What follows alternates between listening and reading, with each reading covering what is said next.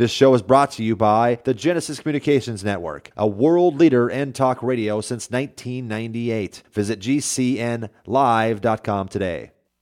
They're here.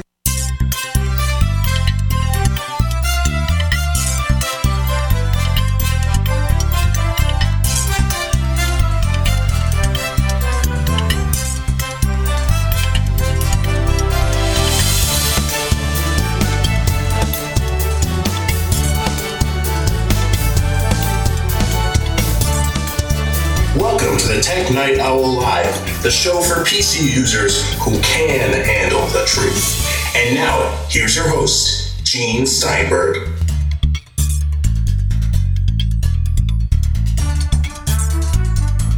This week on the Tech Night Owl Live, we'll be featuring Josh Centers from Tidbits and Take Control Books.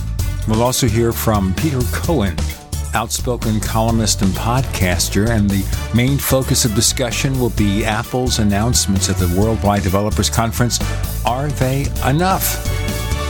All this and more on the Tech Night Owl Live. We're joined by Josh Centers, the managing editor of Tidbits and Take Control Books, and I should tell you that since he's the author of a book on the Apple TV, we'll ask about the new TV OS X and what's going on there.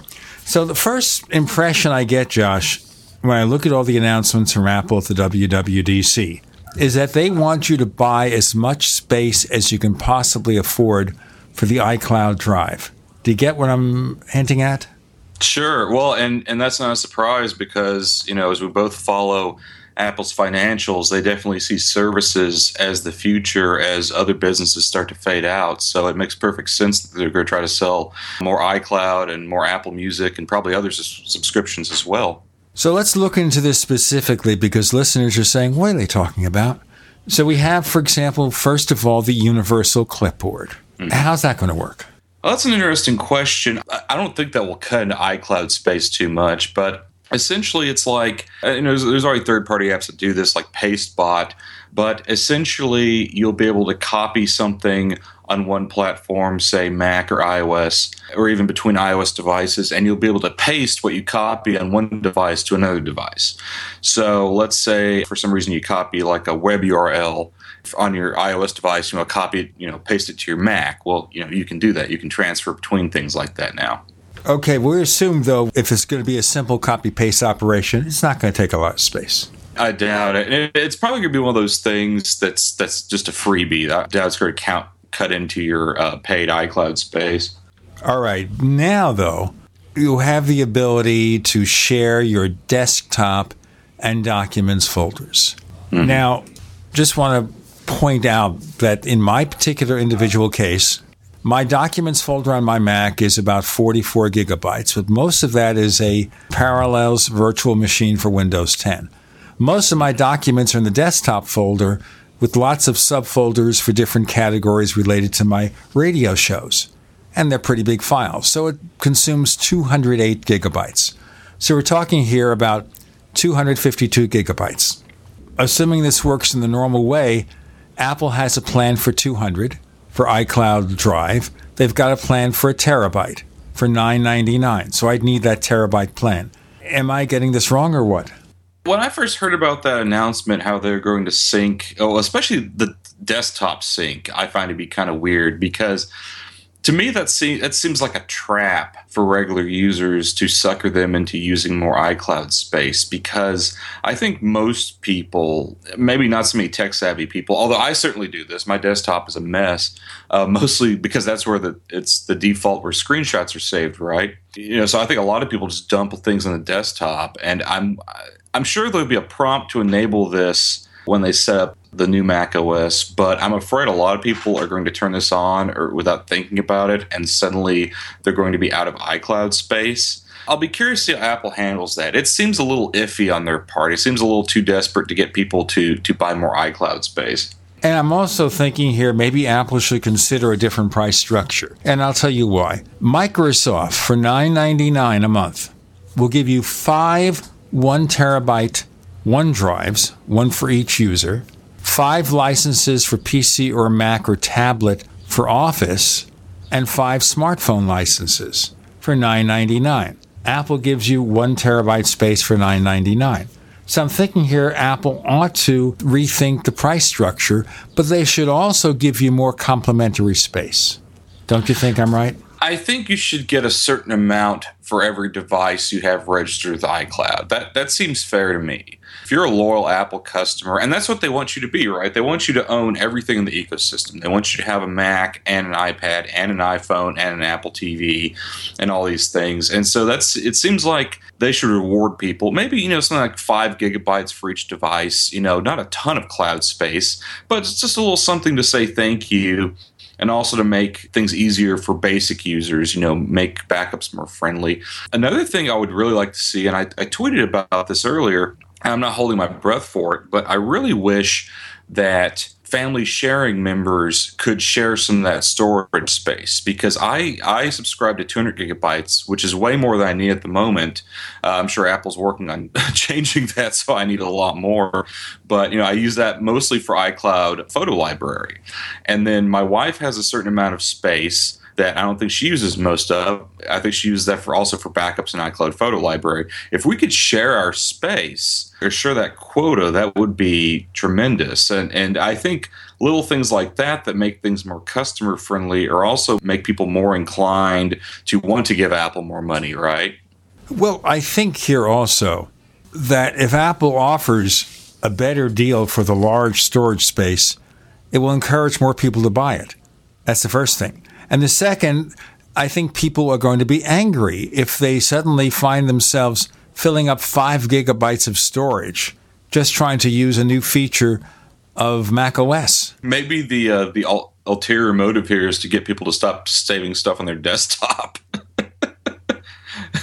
You want to cram all this stuff in your desktop, make your Mac look ugly? Well, that's going to cost you. Well, you know what? I'm going to do it, and if they don't like it, that is too bad. They're going to profit either way. Of course they are. But this is one thing, of course, for device retention. All the stuff, sharing from machine to machine, from device to device. You want to use those features, you got to go Apple.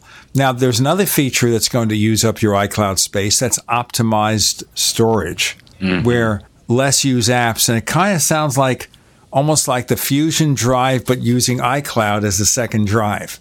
And that is, you don't use the app as often, you're running out of space, it'll upload it to your iCloud drive, assuming you have the storage space. I think all of us at Tidbits are skeptical about that particular feature. Apple's made a lot of screw-ups with iCloud and file storage, and even with Apple Music. Some people lost their music with that service. So Apple doesn't have the best track record here. And I think a lot of people are afraid things are just going to vanish, which they very well might. That's a very real possibility. And the other thing I worry about, other than storage costs, but also I worry about, let's say you have some private pictures or videos or something. Let's just say you have some things you don't want other people to see, which could be any number of things. It could be PDFs, financial documents, whatever. Is that stuff just going to be upload into the cloud, and what kind of security is protecting that? Because my understanding is right now stuff, it's encrypted in transit, but it's not necessarily encrypted on Apple's server. I could be wrong about that, but I think there's some genuine concern there. You don't want somebody to hack Apple, which hasn't happened yet, but it's probably a matter of time, honestly. But, you don't want sensitive documents like that just getting leaked out there, which could be a possibility with this technology. I don't know. We need a lot more details, and we need a lot more reassurance from Apple, because this is a potentially very concerning feature. What about online backup services in general, like CrashPlan, like Carbonite? Are they encrypted? Yes. Well, I can't speak for Carbonite. I've used CrashPlan, and I currently use Backblaze. My understanding with both of those, and this is the only reason I would even use them, is that they encrypt on your computer before sending to the cloud. So, at least in theory, all your, no one at Backblaze or CrashPlan should be able to see your stuff. And that's why I've trusted them with my data. Let's do our break, sir. We'll have more with Josh Centers of Tidbits and Take Control Books on Apple and the WWDC. I'm Gene Steinberg. You're in the Tech Night Owl Live. If you want to get your website online and you need reliable service, first-class service at the lowest possible price, there's only one place to go. Well, DreamHost has a special promotion with our show where they'll offer you unlimited disk space, unlimited bandwidth, one-click web apps such as WordPress, 24/7 support. You can save over $55. You want to know how? Go to dreamhost.com/radio, dreamhost.com/radio. First came Attack of the Rockoids, and it was a critically acclaimed success. And now there is The Coming of the Protectors. A former military intelligence man is contacted by a space woman in a dream that turns out to be a nightmare because evil forces on her distant planet are planning to conquer the Earth. This is gripping science fiction of the classic kind.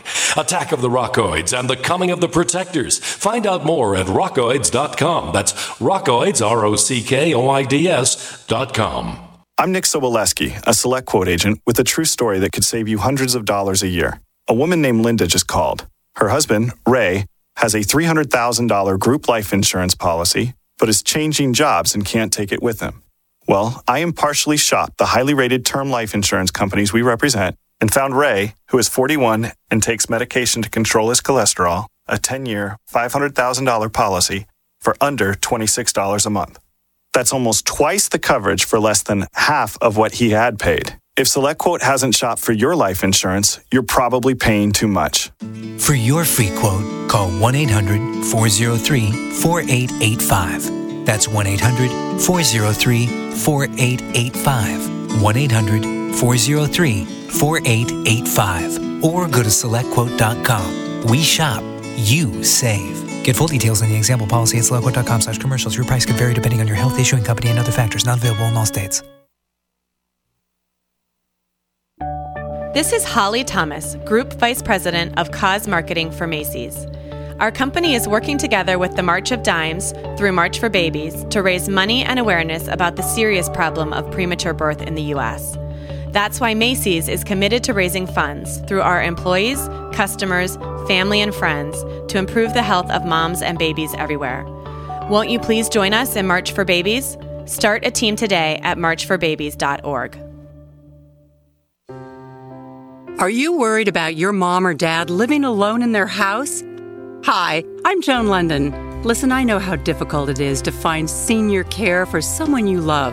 That's why I recommend a free service called A Place for Mom. They are the nation's largest senior living referral service. Call A Place for Mom today.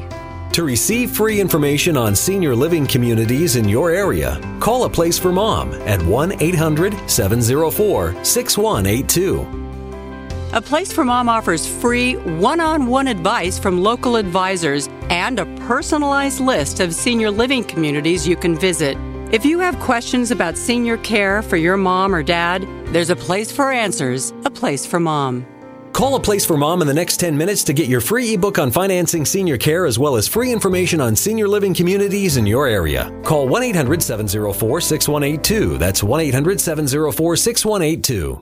Ted Anderson telling you about Jordan Rubin's Beyond Organic Green-Fed Raw Cheddar Artesian Cheese featuring whole milk created through ancient dairy breeding, unpasteurized, untreated whole milk on the same farm the cows graze, containing natural sources of omega-3s, CLA protein, calcium, probiotics, and enzymes. I have never tasted cheese this good, and you need to try it. Contact your Youngevity distributor or call 877-878-4203 or go to gcnteam.com. We'd like to hear from you. If you have a comment or question about the Tech Night Owl Live, please send it to news@technightowl.com. That's news@technightowl.com. If you'd like to discuss today's show with fellow night owls, visit our community forums at forum.technightowl.com. That's forum.technightowl.com. We have a special feature of the show called Tech Night Owl Plus, where we give you a commercial-free version of the show, better audio, all for a very low subscription rate. Our price cheap. like they used to say at Mad Magazine. Maybe they still do. I'm not sure. Haven't read that magazine in 100 years or so. Go to plus.technightowl.com, plus.technightowl.com. With Josh Centers of Tidbits and Take Control Books, we're talking about Apple's Worldwide Developers Conference and the new features, starting off with the stuff that's dependent on the cloud, especially in Mac OS Sierra. We have optimized storage. You have the ability to share the desktop and documents folder. And also, of course, you have this universal clipboard that goes from device to device. One of the other things here I thought about is if Apple says documents and desktop folder, people organize their Macs differently. Shouldn't they optionally allow you to specify which folders you want to use in this fashion and share among devices? Yeah, I mean, that would seem to make sense. I would much rather have something like Dropbox does this, where you can manually select certain folders to sync. I would be a lot more comfortable with that, because I don't necessarily want everything, and this goes back to the privacy thing earlier, I don't necessarily want everything in my documents folder or on my desktop to be shared. Just for one reason or the other, here's a perfectly legitimate example. Maybe I make a payment to something, like just the other day I had to do my quarterly IRS payment. I'll take a screenshot of that. I don't necessarily want anybody seeing my screenshot of my IRS payment, right? That's a private business matter. I think there's also enterprise implications here too, because I could see a lot of ways that even if nothing goes wrong, I definitely know a lot of companies whom that sort of thing would make them nervous. Again, it's one of those things, we need some more reassurances from Apple. We need some more communication, and we need very clear controls on these things. And, in fact, if they just disabled this stuff by default, perhaps prompted you later to go in and manually enable that if you wanted to, I think that would make things a lot better. I think if they just force this on people or kind of trick them into it, I think it's going to have a very negative response. Well, you see, what Apple usually does, though, is they announce new features, but they don't give you the ifs, ands, and buts. And the concern I would have, and you voiced it in the previous segment, is the fact that iCloud has been troublesome just for syncing music and stuff. Now we're asking it to do more granular things, such as constant communication with your Mac, to upload files from your desktop and documents folder, to take disused apps on Macs with not allowed free storage space. That's creating a problem. Now, obviously, it's nothing that an online backup system can't already do. And if they use that technology, probably it'll work. But then we have the other factor that people have to be concerned about. And that is, say, my documents in my desktop folder. We're talking about over 250 gigabytes of space. That is bandwidth. That counts against your bandwidth allotment at your ISP. Now, I've got a terabyte at my ISP, and I don't know what I could do to exceed it, and I have never come close. But I could see where I could. And I could see where people have 250 gigabytes of bandwidth per month. And what does Apple do about that? Yeah, I think that's another shoe that hasn't dropped. Apple doesn't seem very concerned these days with bandwidth consumption, either on iOS or the Mac, and that's something that concerns me. If they really are, friends to their users, that's what Tim Cook's things, right? I fight for the user. He took on the government over the encryption issue and all this stuff. Well, if that's the case, then try to help them make sure they don't have ridiculously high bandwidth bills. I would love to see better bandwidth controls on the Mac. There are some in iOS. I think they could do better there. And honestly, lobbying ISPs to drop these silly things. It's a little better. I guess you have Comcast, you have the 1 terabyte cap now instead of 300 gigabytes, which is a lot more reasonable. But that's something Apple should be helping users with, both conserving bandwidth and lobbying, to get rid of these dumb data caps. As we start seeing more and more streaming of 4K video, there's going to be an issue. Now, I suppose Apple could make deals with the various ISPs in America, the big ones, but certainly not across the world. Yes, this is a consideration, and this is where we see other shoes, lots of them. I think, however, if the features worked, and we have all sorts of theories here, the bandwidth is dealt with, iCloud is made more efficient in handling very granular backups, which is what this is. I think it could be really, really helpful. But it also locks you in because these features work best when you have another Apple device. You have another Mac. You want to share your documents and desktop folder. But how is it going to work with iPad and iPhone? Well, I guess this stuff will just show up in the iCloud Drive app, right? I suppose. That was my understanding of that. And from what I've seen in iOS 10, it basically works the same way. Maybe I need to explore that a bit more, but I haven't installed the Mac OS beta yet, so I haven't entirely been able to test that out. I have seen the beta, but I think it's still too shaky to try anything and experiment with it. And I think for developers and beta testers, Apple should make an allowance for their iCloud drives, because people are going to be stuck real fast and you are going to see complaints. Remember, as of July, 1 million or more people up to that figure will download Mac OS Sierra, iOS 10. They'll be confronted by these new features, and there are going to be a lot of questions.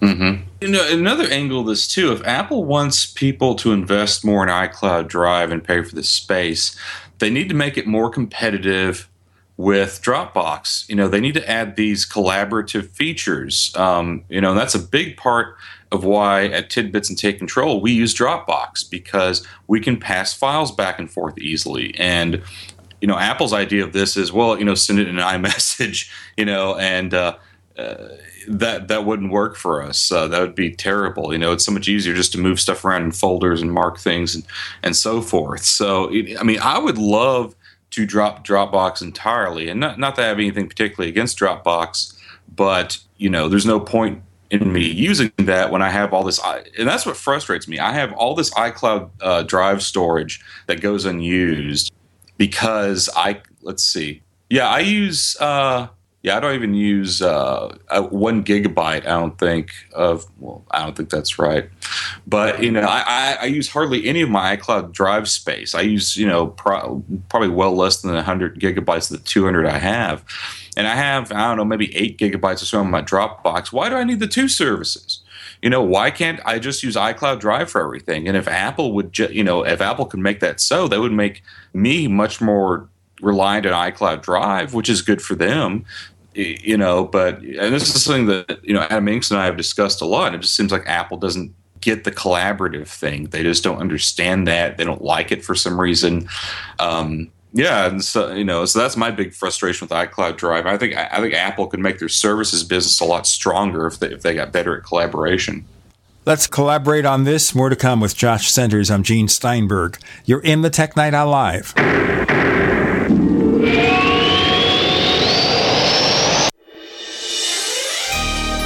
Thank you for listening to GCN.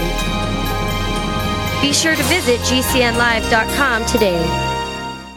By now you know that wireless technology like cell phones do in fact pose dangers to the health and privacy of everyone. Block-It Pocket's wide range of products are unmatched in providing the protection you deserve. No scare tactics, just common sense. BlockItPocket.com offers quality American-made options to alleviate and eliminate these invisible dangers. Learn more at BlockItPocket.com or call 888-315-9618. BlockItPocket.com, enhancing health and privacy. Paid non-attorney spokesperson Adam Pulaski of the Pulaski Law Firm with principal office in Houston, Texas is the attorney responsible for the content of this ad. This ad is not legal advice, and the choice of a lawyer should not be based solely upon advertisement. Services may not be available in all states. Attention Xarelto users. If you or a loved one took Xarelto and suffered a serious bleeding event, you may be entitled to financial compensation. Xarelto is a popular prescription blood thinner used to prevent blood clots and protect patients from strokes. These serious bleeding events have led to numerous cases of hospitalization and even death. Phone lines are open 24/7. Call 800-261-0937. That's 800-261-0937. If you have sleep apnea and you're tired of dragging around your big, bulky home CPAP device wherever you travel, what I'm about to tell you may sound too good to be true. MiniCPAP.com now offers a portable device that's as small as a soda can and weighs less than a pound. Even better, you can try Transcend absolutely risk-free for a full 10 days. Call us now, 1-800-940-5473. Transcend is the world's first portable mini CPAP device. It gives you the freedom to sleep in total comfort anywhere you are. For even more freedom, you can add a battery that's as tiny as a deck of cards. Transcend is so small and so light you can fit it in your briefcase or purse to use anywhere you go. It's FAA compliant too, so you can even sleep comfortably while flying. It's true. You can enjoy the freedom to sleep comfortably anywhere, anytime you want. Call minicpap.com now for your 10-day in-home trial. 1-800-940-5473. That's 1-800-940-5473.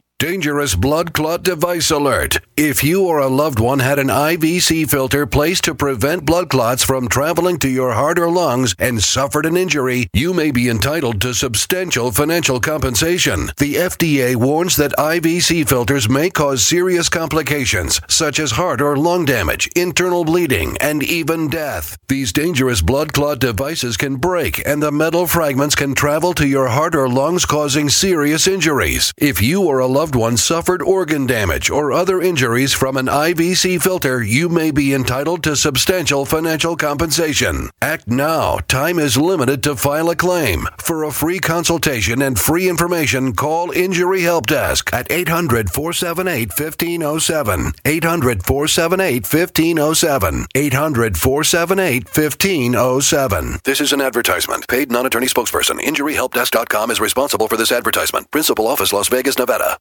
Hi, I'm 54 years of age, and at Christmas time last year, a resident I take care of at work accidentally rolled over my right foot with his motorized scooter. I was backed into a corner, and he put it in reverse and did it again. The bones in my foot weren't actually broken, but damage was done. The remedy was to just let the foot heal on its own, and this was expected to take many weeks. As a caregiver, I do a lot of walking, and I was sort of okay when I was in motion.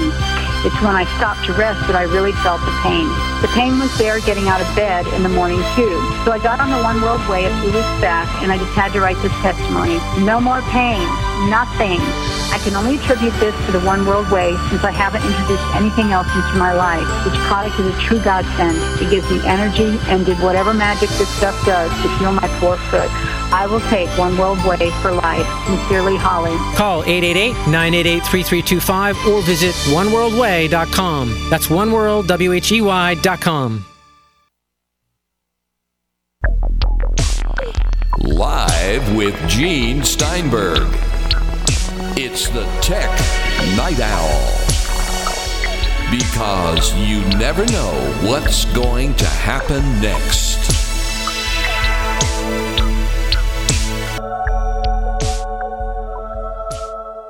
So we have Mac OS Sierra.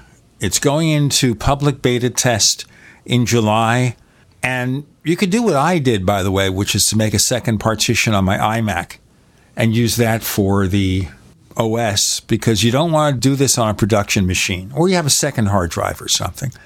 Because if something goes wrong, and it will almost always go wrong with an early release, you got to restore it and everything, go through that drudgery. Make sure you also back up everything. Be careful. I'm not as concerned with iOS because I can always restore the things if it doesn't work out right. Right. But on Mac, you got to be careful about this because there are going to be a lot of bugs. And, we're talking about just the beginning. And by the way, I will be reporting some of my early experiences and encounters as we progress, as much as I can legally say things within Apple's constraints. In any case, these are the features that Apple is adding to Mac OS Sierra that certainly are practical from productivity standpoints. Better use of your space, being able to share your stuff without going through some kind of rigmarole. I think that's really good. Now, Siri on the Mac, I just don't care. What about you? Yeah, I'm kind of the same way. I mean, it'll be nice for it to be there, but I don't use Siri even on the iPhone that much. I mean, I use it mostly for timers, I guess.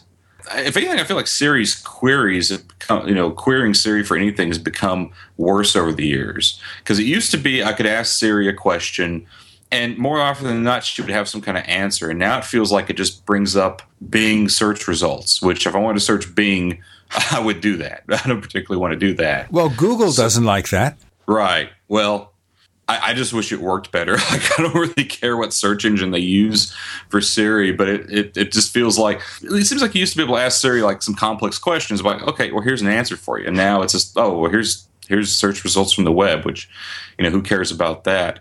We'll see. I mean, we'll just see how it works. It might be nice for opening things. I could see how pressing the function key or double tapping or however you're going to access Siri and saying, hey, open BBEdit instead of, me typing it into, typing into a search field or, clicking an icon. That might be easier. I have a wait and see attitude, but if nothing else, for consistency's sake, I'm glad it's coming to the Mac. For those not working in the cubicle in an office, I think it's worth it. The point that Apple has been advertising, if you look at the WWDC, is artificial intelligence making Siri more responsive to more complicated queries. That's supposed to be the big deal because they're competing with Amazon and Google and Microsoft, and they've got to make Siri smarter. And supposedly all this is about making Siri smarter. Sure. The voice, it's funny. Apple kind of paved the way with the voice assistant thing, but it feels like Google, Microsoft, and even Amazon now have leapfrogged them in some ways. Like people just rave about their Amazon Echoes, about Alexa. And I don't hear so much raving about Microsoft, about Cortana, but I know a lot of people really like OK Google. It does feel like Apple has fallen behind in that way. Well, like I said, it seems like it's actually gotten worse over the years as they've changed things and tried to cut Google out of stuff. It's also more challenging for Apple as well, and we see that they're trying to solve that with what they call differential privacy. But one of the challenges Apple has is that especially Google, but also Amazon and Microsoft have no qualms about collecting all your personal data, putting it in a database, and gathering as much information about you as possible. And Apple's taken a different tack that they try to differentiate themselves by privacy. They're not as willing to collect this data and really custom tailor things to you and know what you want personally, then it makes solving those problems a lot harder for them. And I'm not saying that's the only reason why Siri doesn't, stack up as well, but it's definitely a challenge for them, right? But they seem to be trying to find ways to solve that. So it'll be interesting to see if they strike the right balance there. I saw someone who was using, I guess, the Mac OS beta and Windows 10 comparing Siri and Cortana. And in most respects, Siri at this early stage was better, more granular, more responsive. And as you remember, the point is that crowdsourcing is going to improve its responses over time. So whatever it does now, it's going to do better in September. Right. Well, here's the funny thing, too, is I've had different experiences on different platforms. I haven't tried on the Mac yet. iPhone, like I said, it's kind of so-so. I don't really have much luck with Siri on the Apple Watch. Siri on the Apple Watch seems a little dumber than on the iPhone. But I have really liked Siri on the Apple TV. And maybe it's the microphones they use in the Siri remote. I don't know. But I've had it work great and work consistently. And, when they added the text dictation, especially for usernames and passwords, I was very skeptical. I thought there's no way they're going to get this right. But more often than not, it really is a better way to enter that login information. I mean, I've had a couple of transcription errors, but I guess that's just to be expected. But it's worked really well on the Apple TV, which has shocked me. So, I think that's part of the aspect, too. It's nice to have Siri on all the platforms, but it'll probably always be more useful on some than others. When you have the iPhone, you have the whole touch screen. You have all these different ways of interacting, right? On the Mac, you have a keyboard and trackpad or a mouse. You have a lot of ways of interacting. Apple Watch, well, the Apple Watch just needs some work. But when you have, say, the TV, typing things is going to suck on it unless you, use some kind of keyboard. You just don't have that much interaction in a remote control. So Siri is extremely useful there. Speaking of tvOS, let's talk about briefly.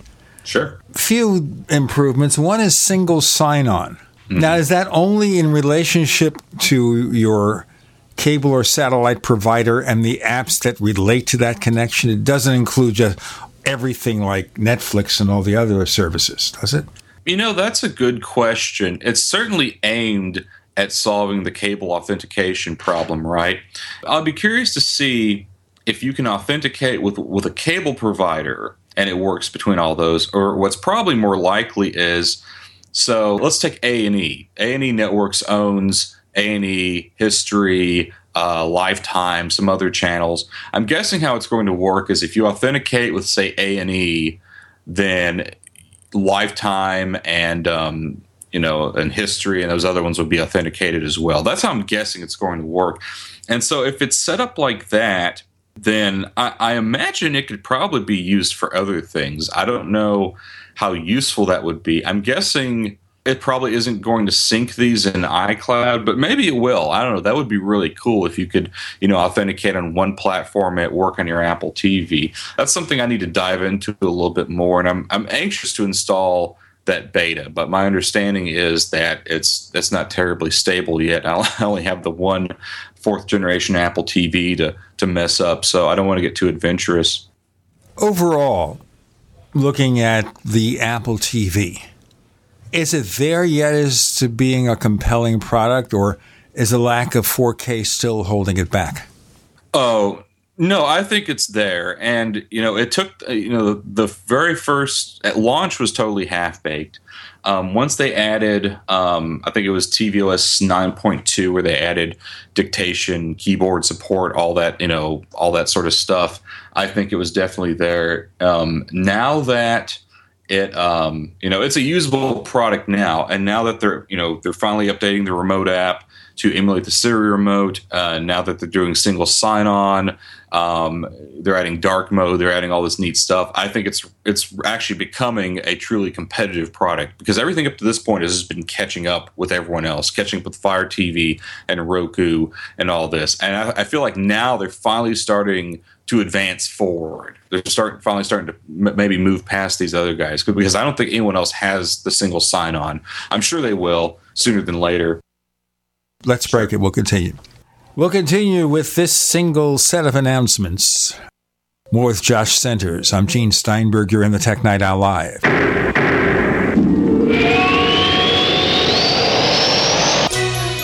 Thank you for listening to GCN. Visit GCNlive.com today. Do you need a website? Well, you can get a great deal on hosting services with Namecheap's legendary coupon code. They're offering substantial hosting discounts on shared hosting, business hosting, VPS hosting, reseller hosting, and even dedicated servers. Namecheap is preferred by millions. It's backed by a money-back guarantee. Use the coupon code LEGENDARY to cash in on the special deal at Namecheap.com, Namecheap.com. Whether it's personal mail, whether it's business email, you want reliable, dependable delivery, freedom from spam, freedom from viruses. Well, Polaris Mail offers professional email hosting services for your personal or small business use. Each account uses 25 gigabytes of storage, an easy-to-use webmail interface, and full mobile sync. Sign up today for a 30-day free trial at PolarisMail.com, PolarisMail.com. So you've got to take a state construction license exam or certification. Can't decide on what books or what chapters to study? Discover right now how you can eliminate unnecessary books and wasted study time. At ContractorExam.com, our study materials zero in on state-required test topics in an effective, multiple-choice format. So whether you're a plumber, electrician, general contractor, or other construction-related trade, ContractorExam.com will help get you prepared. Visit us at www.ContractorExam.com today. Are your Google search results killing you? Unflattering content in blogs, news articles, online reviews, social media, or other sources can jeopardize your reputation, your business, and your livelihood. Let Reputation.com help. Our patented technology will make the truth about you more visible while pushing down unwanted negative content. Improve your Google search results. Call Reputation.com at 1-800-831-0771 for a free consultation. That's 800-831-0771. Worried about lead, fluoride, and other contaminants in your drinking water? Get a ProPure with the Pro 1G 2.0 cleanable reusable filter and remove up to 200 contaminants. Drink water the way nature meant it to be. Clean, crisp, and refreshing. See the complete line of ProPure products, including the new ProMax shower filter. There's a ProPure for you. Visit your authorized ProPure dealer for details or ProPureUSA.com. That's ProPureUSA.com. Ted Anderson telling you about Jordan Rubin's Beyond Organic Green-Fed Raw Cheddar Artesian Cheese featuring whole milk created through ancient dairy breeding, unpasteurized, untreated whole milk on the same farm the cows graze, containing natural sources of omega-3s, CLA protein, calcium, probiotics, and enzymes. I have never tasted cheese this good, and you need to try it. Contact your Youngevity distributor or call 877-878-4203 or go to gcnteam.com. Are you retired or facing retirement and you're afraid your income is going to be less than you'd like? I'm Pharmacist Keith. Dr. Wallach, the Dead Doctors Don't Lie guy, and I want to show you a low-cost way to create your own business working around your current schedule, creating extra income that will last for years to come by joining Dr. Wallach's crusades, spreading his message of better health. To learn more, visit radio.recordedvideo.com. That's radio.recordedvideo.com, radio.recordedvideo.com, or call 866-257-3105 for a recorded message. There's nothing more enticing and intoxicating than the finest meat cooking on an open flame.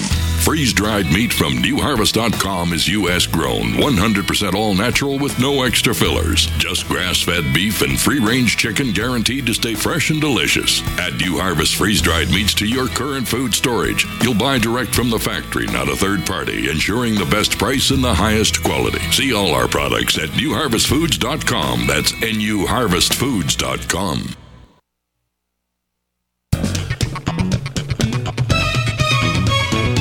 Do you know what's going to happen next? Well, here's the Tech Night Owl. Live with Gene Steinberg.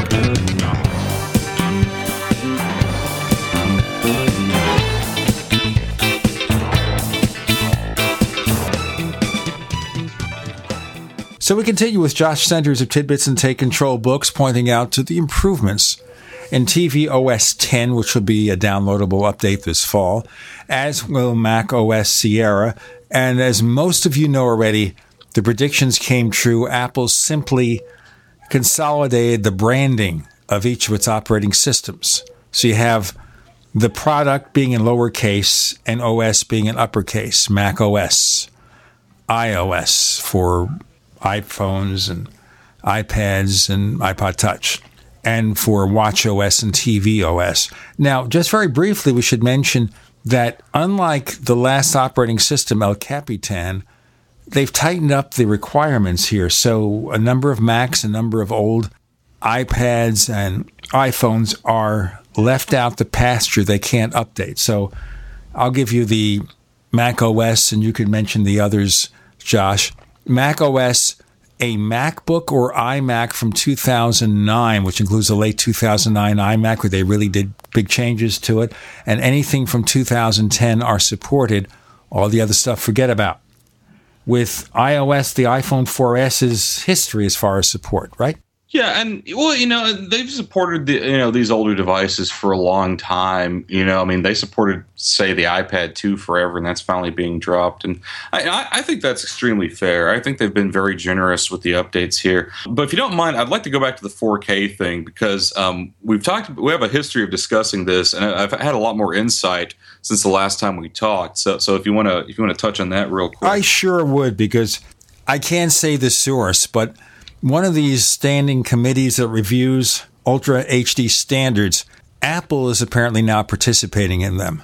Sure, which would be the smart thing to do, right? They want to get involved in it, if nothing else, at least for the capture end. But so the last time we talked, we were discussing my 4K TV, 49-inch Vizio 4K TV, and I didn't have any 4K content. I'd owned it for a while, owned it for a few months, no 4K content. Well, that has changed. They did update the Amazon app so I can watch 4K over Amazon Prime Video. And I also upgraded my Netflix because they're finally about to jack up the price anyway. So I upgraded that to watch 4K. And I got to tell you, I've been watching 4K content for a while, and I can't really tell a difference. And it's like we discussed before. I mean, if I look closely, if I get up next to the TV and I look closely, I can tell some difference. But in a typical noisy household with a toddler, with crud on the screen and all that, I can't. And honestly, I don't think most people would be able to tell a difference. So, back to your question about whether 4K is holding the Apple TV back, I think only in the speeds and feeds kind of race. If you're the kind of person who is more obsessed with, this has an extra thing on the checklist, this thing doesn't. But honestly, if you're a speeds and feeds sort of person, you've probably never been an Apple person in the first place, because Apple's never competed well, in checklists like that. So, in short, and also the problem is 4K consumes a lot more bandwidth. At this point, until 4K TVs get a lot bigger and a lot cheaper, and maybe even living rooms change to accompany them, which may never happen. I just don't see it as a huge selling point unless you're just obsessed with, having the best. Now, it may make a difference. They're updating the Xbox and the PlayStation consoles now to have, new versions with 4K support. That might make a difference, in video games. But I think for standard video content, I don't think there's all that much difference and all that much benefit in 4K over 1080p. And that's after a few months of really watching 4K content. Now if I watch it on my 5K iMac, if I watch, like, say, a 4K YouTube video, I do notice a difference there, but that's an amazing screen, and it's the kind of screen, and I also sit very close to it. You have the answer. You have a 49-inch Vizio. That is really on the low side when it comes to 4K support, because you got to be fairly close to the set, maybe 7, 8 feet or so, to see a difference, any difference. If you are farther away, you will not see a difference. Normally, at a normal viewing distance, like, say, my wife and myself were in the master bedroom in the bed watching TV, we've got to have a 55 to 60-inch screen to see any improvement in 4K. The one factor that might offer an improvement, and you may not see that on a streaming service because of the extra bandwidth, is HDR color. That's the big thing in 4K this year. You will then see a difference in the quality, but it's not going to be about resolution, where the difference will be almost impossible to see unless you have a big screen.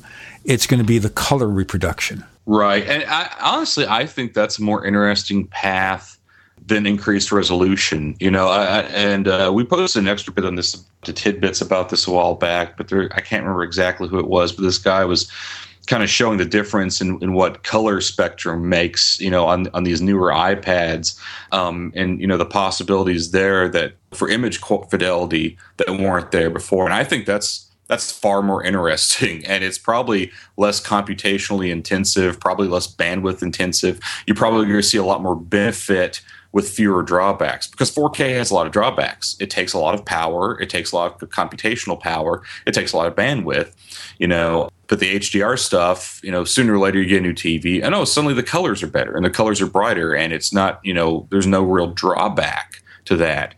And so I think that's much more promising than 4K. I'm not even sure if 4K will ever take off, or if it does, it'll just be a natural evolution. It'll just be at the point where, the only sets for sale are 4K, and you get it, and who cares? Well, that's kind of happening now, because the manufacturers are basically transitioning to 4K except for their very cheapest models.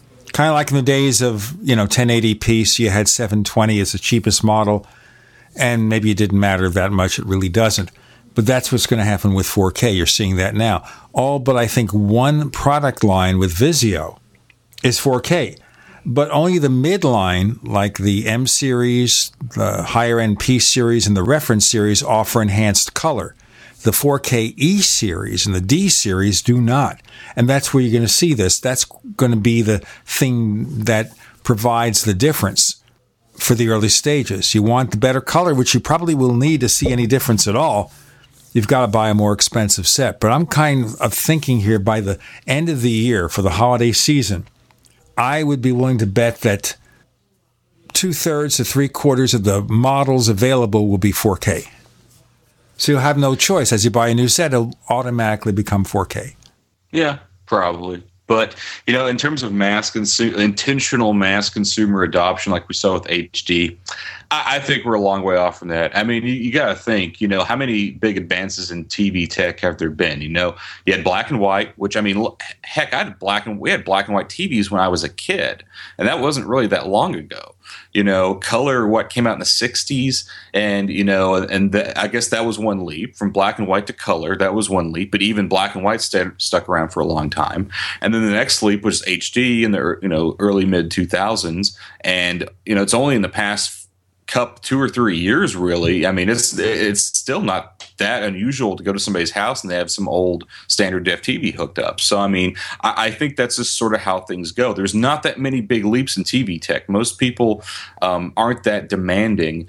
And when things do happen, it's like, you're going to have some early adopters, but you're going to have a lot of people who are just be like, well, when I get it, I get it, because it's just, for most people, they might watch a lot of TV, but it's not their priority, it's not their passion. It's just something they do to pass the time. I guess that's what makes the difference. If you're passionate about TV, then yeah, you're going with the latest and greatest right away, but most people don't feel that way. TV is just a means to an end. And also, TVs last 8 or 10 years. So you buy an HD set in 2006. Okay, maybe now you'll say, oh, you know what? I'll get a new one. Remember also, other than 4K, the improvements from year to year of TV sets are very minor. Most people won't be able to tell the difference unless their set's drastically inferior with color reproduction. But I think 95% of the sets out there are good enough, and the differences will be so subtle if you're not a real wacky video person, it won't matter. Plus, from show to show, the producers have different requirements about color. They might light it dark. They might use muted colors, bright colors. A lot of the differences you see in color reproduction on your set are not because of the set, but because the producers of that program have priorities, artistic priorities. As much as you think, well, a TV show is something to fill space between commercials, to the people who make those shows, we're talking about dedicated artists from A to Z working real hard, like 14, 18-hour days to put out those shows. I have a great amount of respect for them, as you probably can tell. I also have a lot of respect for Josh Centers, our guest, who's going to continue for a couple of more segments.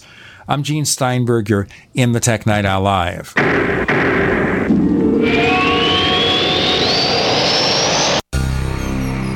Thank you for listening to GCN. Visit GCNlive.com today.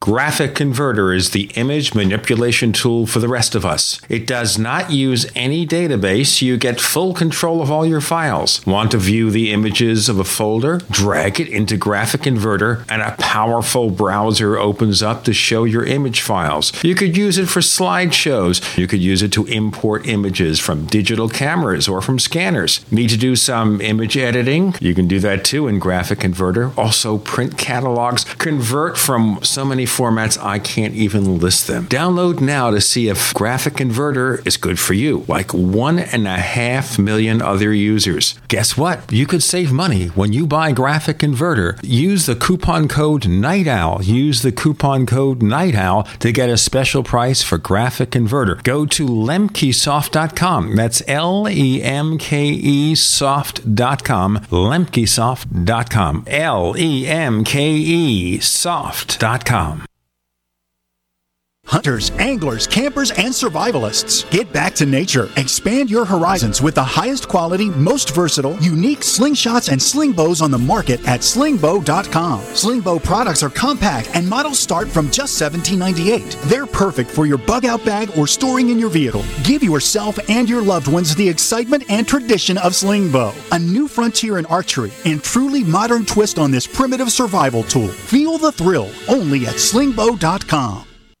This is an alert. If your business or church is building this year, you're about to pay more than you should. This could mean thousands of dollars more for your office, retail space, church, or warehouse. A General Steel building can save you as much as half the cost and time of similar conventional construction. And we're offering rebates of up to $20,000 to help you build today. Call General Steel for free information that could save you thousands. Call 866-91-STEEL. 866-91-STEEL. 866-91-STEEL.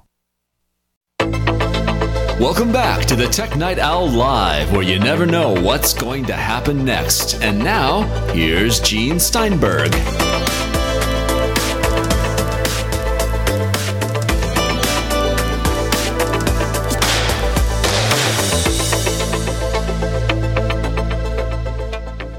So anyway, that's our TV stuff. That's our 4K stuff with Josh Centers of Tidbits and Take Control Books.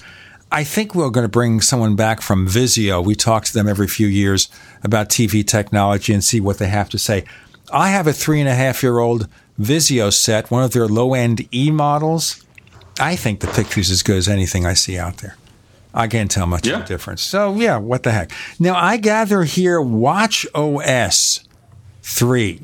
They're saying this is a huge change. They're really, really rethinking a lot of things about that product to make it more compelling. What can you tell us? Yeah, WatchOS 3, honestly, I think of all the updates, this is probably the most exciting. And when you notice in the keynote, it came first. It's really a mea culpa. It's a total rethinking of how they do stuff on the watch. Well, there's a lot of duplicate stuff in WatchOS now. There's, you have the glances, and then you have the actual apps. It's just confusing. So they're getting rid of glances. Now it's more like iOS. You swipe up from the bottom. That's Control Center. Control Center isn't hidden away where you have to pull up the glances, go all the way left. No, it's just right there. And they've gotten rid of the friend contact ring. So now when you press that side button, it pulls up an app dock. And that works like how glances used to. And you put your favorite apps in there. I'm not sure if there's a limit. There probably is. And those apps that stay there are not only more easy to access, but it also preloads them into memory. So probably the single worst thing about Apple Watch right now is you go to the little honeycomb grid, you open an app, it takes forever to open the dadgum app, 30 seconds or more. It's ridiculous. That's unfortunately still the case. But if you save an app in the dock, then it keeps it loaded in memory. So those apps will launch instantly. So you pick, the apps you like the most, maybe like Messages or, your to-do list and whatnot. You hit the button, you open it from the dock, bam. From what I understand, opens instantly. So those are the big changes. There are some other things. I think they've redesigned some of the apps. I think you can actually check things off your reminders list now, which has been, desperately needed that. But, that's the general gist. Making things faster, make the interface make more sense and be less confusing.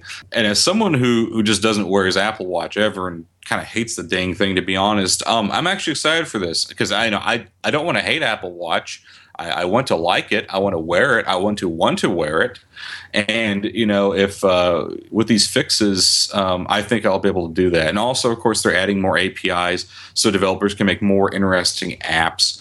So, I think that's going to be a welcome thing as well. I think, with that WatchOS 3, I think Apple, there's this old joke about Microsoft takes them 3 tries to get anything right. I think that's kind of true with everyone, Apple included. And so I think they're finally starting to figure out what exactly they want the Apple Watch to be.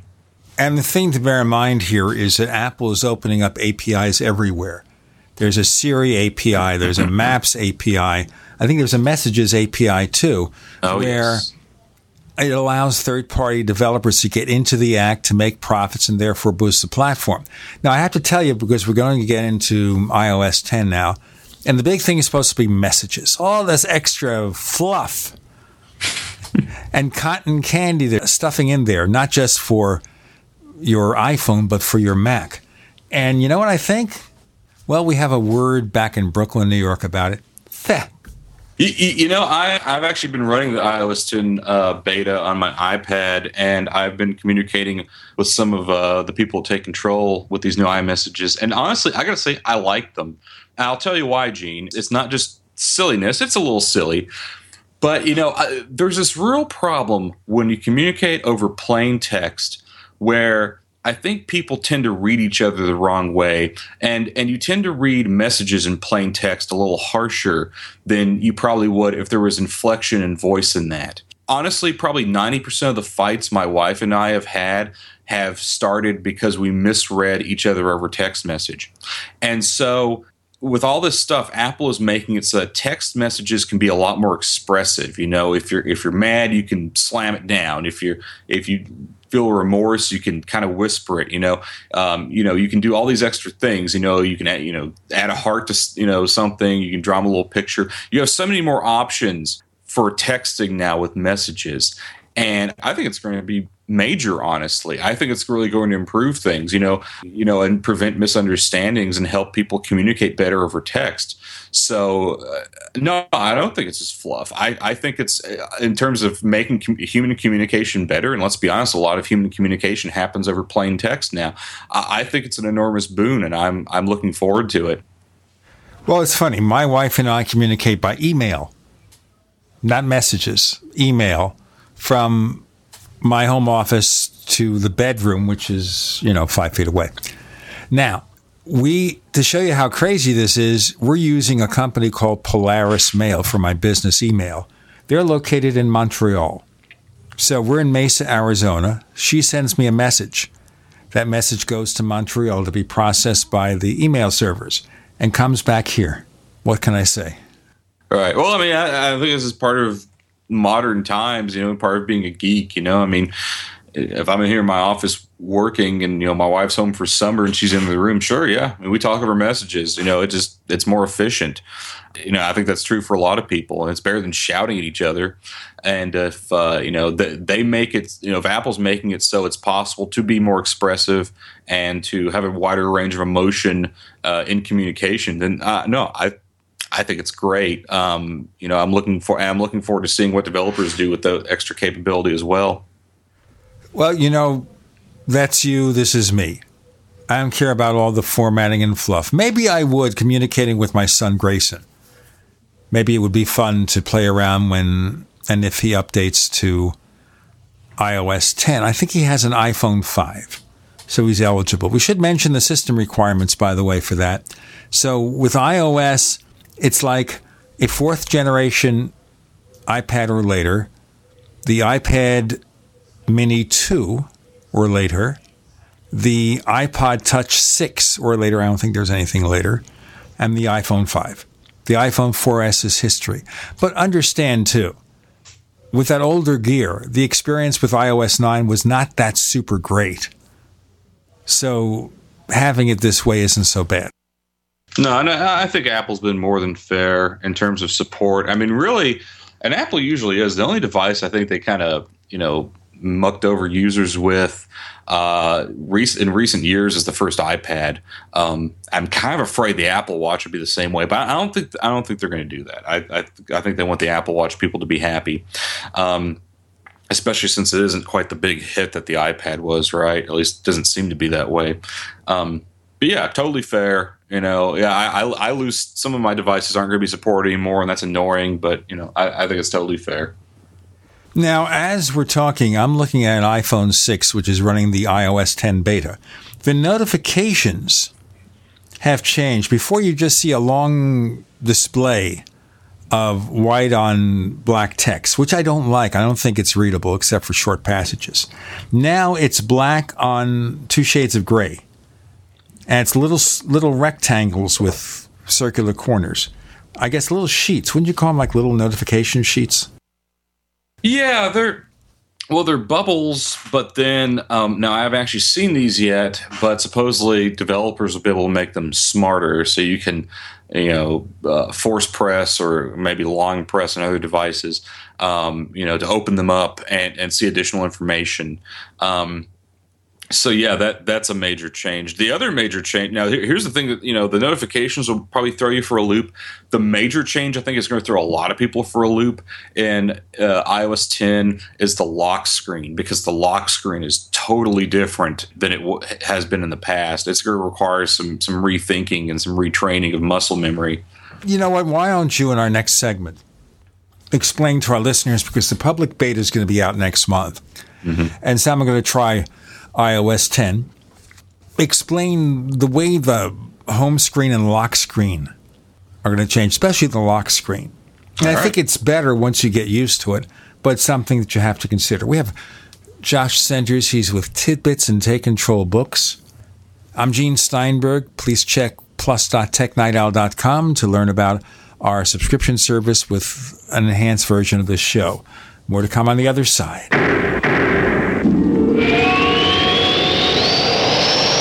Do you need a website? Well, you can get a great deal on hosting services with Namecheap's legendary coupon code. They're offering substantial hosting discounts on shared hosting, business hosting, VPS hosting, reseller hosting, and even dedicated servers. Namecheap is preferred by millions. It's backed by a money-back guarantee. Use the coupon code LEGENDARY to cash in on the special deal at Namecheap.com, Namecheap.com. First came Attack of the Rockoids, and it was a critically acclaimed success. And now there is The Coming of the Protectors. A former military intelligence man is contacted by a space woman in a dream that turns out to be a nightmare because evil forces on her distant planet are planning to conquer the Earth. This is gripping science fiction of the classic kind.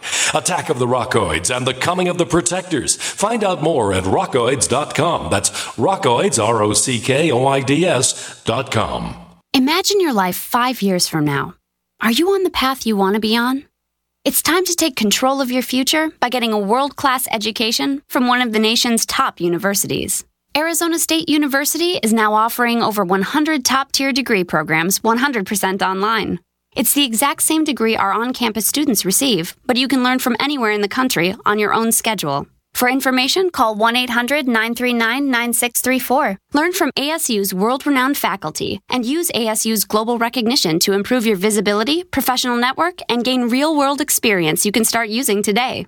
The Wall Street Journal ranked ASU 5th in the nation for producing the best qualified graduates. Now discover how ASU Online can stand out on your resume and help separate you from the competition. We're ready to help you learn to thrive in your life, in your career, and beyond. To learn more about ASU online degrees, call 1-800-939-9634. That's 1-800-939-9634.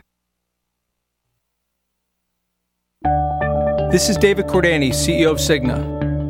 For more than 20 years, Cigna has worked with the March of Dimes to address premature births in the U.S. Premature births cause horrible suffering and cost billions of dollars each year. That's why Cigna is committed to raising funds and awareness through our employees, family, and friends to improve the health of moms and babies. Please join us in supporting the March for Babies. Start your team today at marchforbabies.org. Dangerous blood clot device alert. If you or a loved one had an IVC filter placed to prevent blood clots from traveling to your heart or lungs and suffered an injury, you may be entitled to substantial financial compensation. The FDA warns that IVC filters may cause serious complications, such as heart or lung damage, internal bleeding, and even death. These dangerous blood clot devices can break, and the metal fragments can travel to your heart or lungs, causing serious injuries. If you or a loved one suffered organ damage or other injuries from an IVC filter, you may be entitled to substantial financial compensation. Act now. Time is limited to file a claim. For a free consultation and free information, call Injury Help Desk at 800-478-1507. 800-478-1507. 800-478-1507. This is an advertisement. Paid non-attorney spokesperson. InjuryHelpDesk.com is responsible for this advertisement. Principal office, Las Vegas, Nevada. Worried about lead, fluoride, and other contaminants in your drinking water? Get a ProPure with the Pro 1G 2.0 cleanable reusable filter and remove up to 200 contaminants. Drink water the way nature meant it to be. Clean, crisp, and refreshing. See the complete line of ProPure products, including the new ProMax shower filter. There's a ProPure for you. Visit your authorized ProPure dealer for details or ProPureUSA.com. That's ProPureUSA.com. We'd like to hear from you. If you have any thoughts or comments about the Tech Night Owl Live, please get in touch at news@technightowl.com. That's news@technightowl.com. Looking for past episodes? We've got hundreds at technightowl.com/radio. That's technightowl.com/radio. Or subscribe on iTunes. Okay, Josh Centers. The lock screen on iPhone and as a corollary on an iPad with iOS 10. What's new, different, and apt to be confusing? Okay, so the big main thing, now when you first wake up your iPad, it's going to look more or less the same. But what's going to throw you for a loop, and we've already been trained for this with Touch ID, but for the first time since the iPhone debuted, you're not going to swipe to unlock your screen. And Apple didn't say it explicitly at the keynote, but what they did say, you might remember, you swipe from left to right to access your widgets. Your widgets have been moved. They're no longer a notification center. Also, the Siri suggestions thing from iOS 9 is gone. It's been replaced by this widget screen that also has a search box at the top, and that's also available from the lock screen. So you swipe left to right, that's your widgets. Go back to the home screen, you swipe from right to left, and that's camera. You no longer do the swipe from the bottom right up to access your camera. You just swipe over. Unfortunately, so far, you can't just swipe back. You actually have to hit the home button to go back. I hope they fix that because it's confusing. So you may ask, well, how do you unlock your iPhone if you don't scan with Touch ID? Well, now what you do, you press the home button. So on my iPad, I wake up the screen, press the home button, enter my PIN if it requires it, and that unlocks the screen. Now, what sounds bad about this so far from early beta reports, now, of course, this will very likely change, but if you have Touch ID on iOS 10, you can't just scan your fingerprint to unlock the iPhone. You have to scan and press. Now, supposedly, if you put your thumb over it, you put your thumbprint over it, and you press down the home button, it'll unlock it right away. So, but either way, without some major changes, you're going to have to do some retraining of your muscle memory. Because, even for me, like on my iPad, I'm so used to doing that swipe. And I think the home button way is better. I really do. I do worry it may wear out home buttons a little quicker, but I think in terms of efficiency, and I've heard from some people who know I heard from a guy whose wife has Parkinson's, and so for her, the swipe is really difficult. And so just pressing the button, it isn't that easy for her, but it's a lot easier than doing the swipe, in a straight line. So I think it's an improvement overall, but it's the one big thing that's probably going to throw you for a loop. Most of the stuff, notifications look a little different. I'm sure over time they'll act a little different. Messages is going to be a little weirder, but that's the one thing that I think is going to throw more people for a loop is that lock screen change. And they do have a label on it, by the way, to press the home button. Mm-hmm. So it's not something you'll forget. I hope. Some people just do things and they don't look. But we'll assume they do. Now, I will say this without saying anything I know about. Supposedly, the iOS 10 beta is fairly stable. Okay, it's in better shape than the macOS Sierra beta. But again, this is all going to come out about a month from now. Apple will have a number of weeks to fine-tune things, make it better for users. Again, if you want to try iOS 10 on your iPhone or iPad, be prepared with the possibility here that you might have to restore your device to make sure that you're set to back up to the cloud or to iTunes. This way, if you have to restore it from scratch, it's not a problem. On a Mac, back up. Use an external drive. Use a second partition. Whatever you do, you want to have a way to get back to your normal environment. And also, don't use it on a production machine. Right. I have a system to this. Well, because I do the iOS books, I need to get going right away with them. And I don't have a lot of test devices. I have a hard time keeping my Apple hardware working. So this is my system, and feel free to borrow from this as you will. But when the betas first come out, I install right away, I install the beta on my iPad. Because if my iPad goes kaput, I don't really care that much. I don't use it that much. My iPhone, I depend on. But I don't have a lot of iPhones to test on. So what I do, I wait till beta 3 for iPhone. Because usually by beta 3, it's not perfect, but it's at least usable. I'm not going to have a lot of weird crashes. Most of the apps will work. Battery life won't be too atrocious. It's at least enough to get started. And now I have an Apple Watch to play with this year, so I'll probably do that update at the same time because I'm not wearing my Apple Watch anyway. And so, what do I have to lose?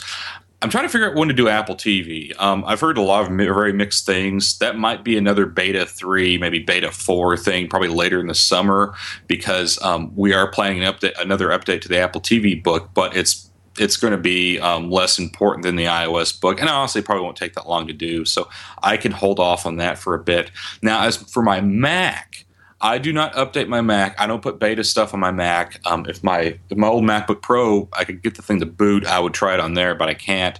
So I don't mess with my Mac until all the books are out, right? So like when the iOS 10 book comes out and we get the tvOS book updated, I'll do all my backups. I have 3 different backups of everything on my computer. I got the Time Machine, Mirror, and Backblaze. That's just standard. But then once all the books are out, I don't have any major deadlines looming overhead. I'll take a weekend, update.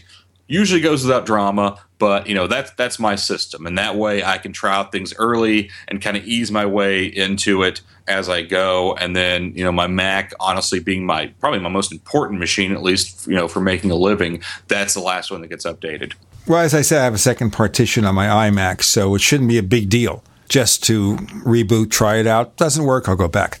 With iOS 10, it is on one of my iPhones, an iPhone 6. That works pretty well. A few things are a little draggy. Yeah. It's not as slow as most beta ones. The biggest problem has been Springboard crashes and the screen not rotating when it should. Like it gets stuck in landscape or gets stuck. That's very common, yes. Yeah, and that's standard for beta 1. Those are some of the first, that and text alignment. Like you'll rotate the screen and text will be overlapping and all that kind of stuff. Totally standard first couple of iOS betas. So, I mean... That's how it goes. Just to give you a quick observation here, when you look at what Apple's done, even beta versions of it, and you compare it to Windows 10 and what Microsoft is doing, they are like on different planets. And I wouldn't even consider Android N, which is the current version, because very few people will even get a chance to run it once it's released this fall. In terms of where Apple is with operating systems, with integration, if they can lick the iCloud issues and make all this integration more seamless, and I hope they have thought about that pretty carefully, I think they're doing wonders in providing an integrated set of products and to really lock you in to Apple. And I think they will make it more difficult to give a use case for going Android. Well, it's all about ecosystem now, and Apple blows everyone else away with the ecosystem. Microsoft has a decent one, but their phone product never took off, and now they're more focused on iOS and Android, and they're playing catch-up there because they had to reshift. Google has a decent ecosystem, but it's mostly based in Android and Chrome, right? They don't have a good TV option. They don't really have a good tablet option. They don't even really have a good desktop option that doesn't involve a web browser. Josh Centers, please tell our listeners where they can find more of what you do. All right. You can read my articles at tidbits.com, my tweets at @JCenters on Twitter, and you can buy my books at takecontrolbooks.com. Josh Centers, thanks for joining us on the Tech Night Owl Live. Thanks for having me again.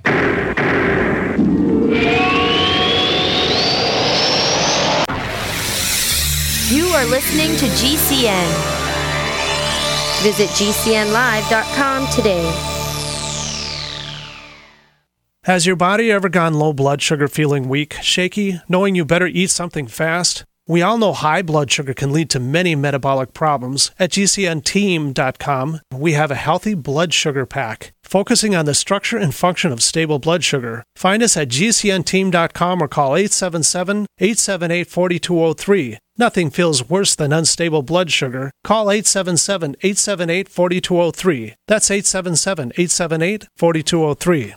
Paid non-attorney spokesperson Adam Pulaski of the Pulaski Law Firm with principal office in Houston, Texas is the attorney responsible for the content of this ad. This ad is not legal advice, and the choice of a lawyer should not be based solely upon advertisement. Services may not be available in all states. Attention Xarelto users. If you or a loved one took Xarelto and suffered a serious bleeding event, you may be entitled to financial compensation. Xarelto is a popular prescription blood thinner used to prevent blood clots and protect patients from strokes. These serious bleeding events have led to numerous cases of hospitalization and even death. Phone lines are open 24/7. Call 800-261-0937. That's 800-261-0937. Are you worried about your mom or dad living alone in their house? Hi, I'm Joan London. Listen, I know how difficult it is to find senior care for someone you love. That's why I recommend a free service called A Place for Mom. They are the nation's largest senior living referral service. Call A Place for Mom today. To receive free information on senior living communities in your area, call A Place for Mom at 1-800-704-6182. A Place for Mom offers free one-on-one advice from local advisors and a personalized list of senior living communities you can visit. If you have questions about senior care for your mom or dad, there's a place for answers, A Place for Mom. Call A Place for Mom in the next 10 minutes to get your free ebook on financing senior care as well as free information on senior living communities in your area. Call 1-800-704-6182. That's 1-800-704-6182. Hi, Peter Vaccaro for ParanormalDate.com. Are you looking for love in all the wrong places? Now you have a chance to change that by signing up for free at ParanormalDate.com. This incredible dating site puts people of like minds together. People who are interested in the strange, the unusual, mysteries, ghosts, UFOs, and the afterlife, and so much more. ParanormalDate.com was developed for you, people seeking a viable alternative to the other dating services. You can join for free by going to ParanormalDate.com, and if you decide you like it and want to connect with people, use the code GEORGE for a substantial discount.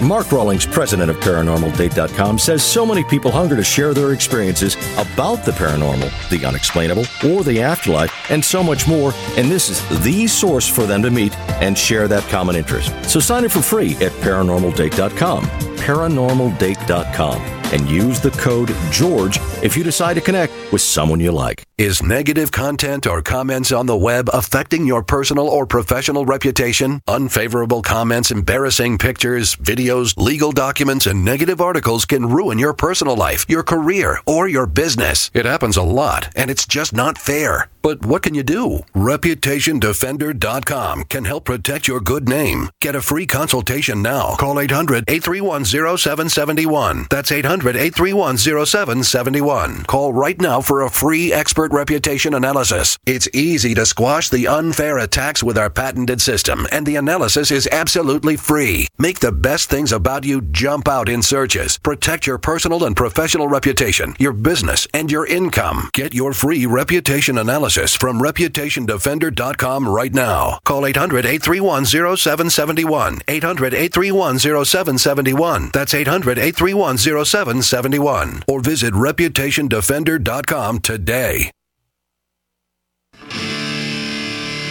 What's going to happen next? You never know when you're listening to the Tech Night Owl live with Gene Steinberg.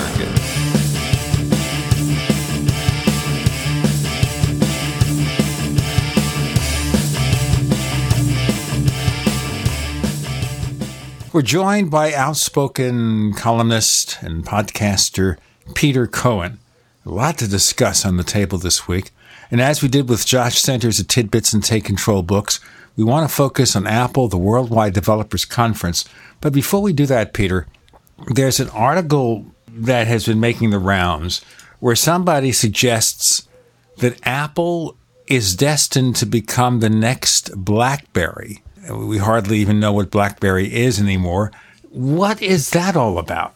I don't really give it a lot of thought. I mean, Apple is the biggest tech company in the world, one of the biggest companies in the world. Anybody saying that Apple's death knell is here is just being stupid. Is that all hit bait? Is that what this is all about? Clickbait, absolutely. You know, the if it bleeds, it leads is an adage that's existed in the news business since long before the advent of the World Wide Web. That, of course, is a phrase that dates back to the glory days of print journalism. People's behavior is no different now in 2016 than it was in 1916. You know, people are interested in the salacious. They're interested in whatever gripping sort of narrative that is going to interest them. And if you can write something potentially controversial about Apple, and you're a tech columnist, it's something that's going to draw a certain amount of eyes. It's a cheap way to get people to read your stuff, but that's the business that we're in these days, unfortunately. So what we're looking at here, I think, is the complaint on the part of some that Apple isn't doing enough about artificial intelligence. And part of that is that other companies, before they have a finished product, will say, look what we've got, look what we're doing. And Google is one of the worst offenders. Microsoft has done that quite a bit. Apple normally doesn't show technology all that much unless, number one, it's going to be available to developers so the word gets out, or they're ready to launch something and do a big marketing presentation on it. Well, let's cut to the meat. The particular editorial that you're talking about, I'm assuming, is the one that Marco Arment wrote, correct? Correct. I just didn't want to mention his name, but you're free to do so. Oh, yeah, whatever. I mean, he's not the devil. He's not going to all of a sudden manifest himself in a cloud of black crows because we mention his name on this podcast. But here's the bottom line. Marco is a programmer. He's a podcaster, and he is a raconteur. It is his business to try to get people interested in what he's saying. And he posted an editorial, and this actually goes back. This is well before WWDC. He posted this in late May, and he says, if Google is right about AI, that's a problem for Apple. That's the headline of his particular treatise here. And, he starts out by evoking RIM, Research in Motion, the company that made the BlackBerry smartphone. And he said, before the iPhone came along, the iPhone, as you recall, was released by Apple in 2007. RIM's BlackBerry was the king of smartphones. I can't disagree with what he's saying. The first smartphone I ever owned was a BlackBerry, and I was very fond of my BlackBerry. In fact, the only reason I got rid of my BlackBerry, even after the iPhone was released, is because it broke, and it would have cost me more to replace it with another identical model than it would have been to get an iPhone. So for me, it made financial sense to get an iPhone because, the company that I was working for at the time was writing about them anyway, so I could write it off as a business expense. And Apple and at the time Singular or AT&T made it easier for me to get the phone than to get a replacement for my BlackBerry. So I switched, and things never looked. I never looked back.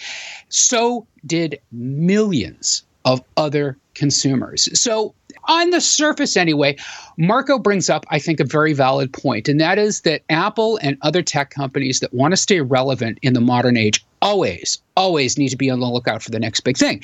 And the next big thing that we're hearing about right now is AI.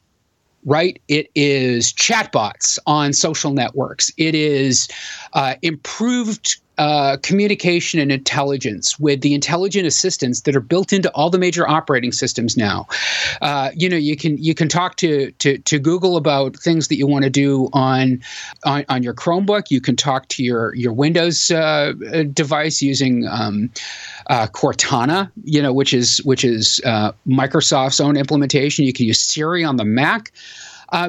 We're getting into a time where the use of our devices is so complicated and so sophisticated that it only makes sense that we should be talking to them as a way of sort of naturally interacting with them. And we can see, from May 21st, which is when Marco posted this, to this week, Apple has introduced Siri on the Mac, which is, I'm sure, something we'll talk about at some point during our segment. But, this is a big step forward for those people who want to be able to interact naturally with their Macintosh the same way that they might with their phone. I know that, Siri has been a game changer for me in many different ways. I ask Siri to find a song or an album that I want to listen to when I'm driving, so I'm less distracted.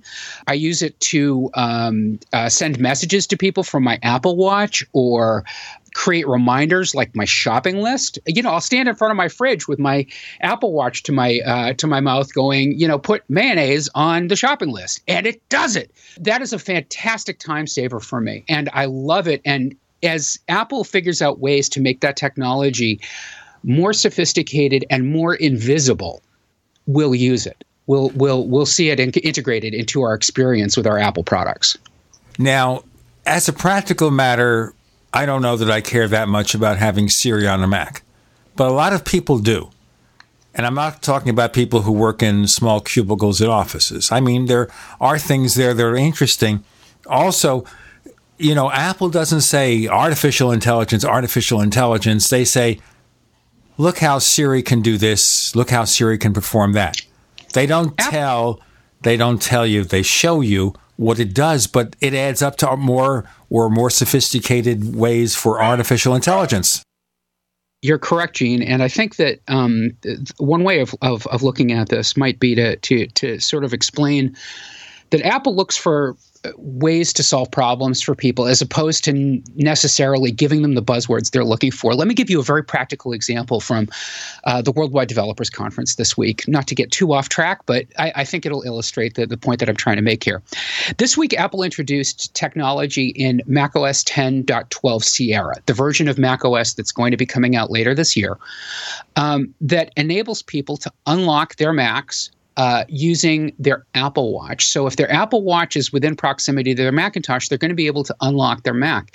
This answers a problem that I've been asking Apple to solve for a few years now. Ever since I got an iPhone with Touch ID, I said, I want Touch ID on my Mac. I want to be able to maybe put my thumb on the trackpad or on some other interface on my Mac that would let it unlock with the same ease and sophistication of use as Touch ID. Because Touch ID is just it's a disruptive technology that's completely changed the way that I interact with my smartphone. Well, Apple listened to me. Apple gave me a solution, but they didn't give me Touch ID. You know, that's listening to your customers and identifying the problem and figuring out a way to fix it, but not necessarily giving them what they're asking for, because what they're asking for may not be right. And this is something that Apple has done over and over and over again. So who cares what the buzzword of the week is when tech pundits like Marco Arment start talking about AI? Does anybody really care about AI? No, people care about what you can do with AI, how it actually makes the user experience better. That is what Apple has a knack for figuring out, and that is why they are as successful as they are. The other thing about using a fingerprint sensor is that, first of all Macs don't have it. I think you can maybe buy add-ons that will allow you to use fingerprint sensing, but so far Macs haven't had it. So you need to have a feature that allows you to use a fingerprint sensor without having to buy a new computer. It doesn't mean that Apple isn't going to next week or next month announce a MacBook Pro with a fingerprint sensor. More than likely they could if they wanted to. They own the technology. They bought the company that was one of the forerunners in doing it well. We've got Peter Cohen, who always does it well, which is why we welcome him to the Tech Night Owl Live.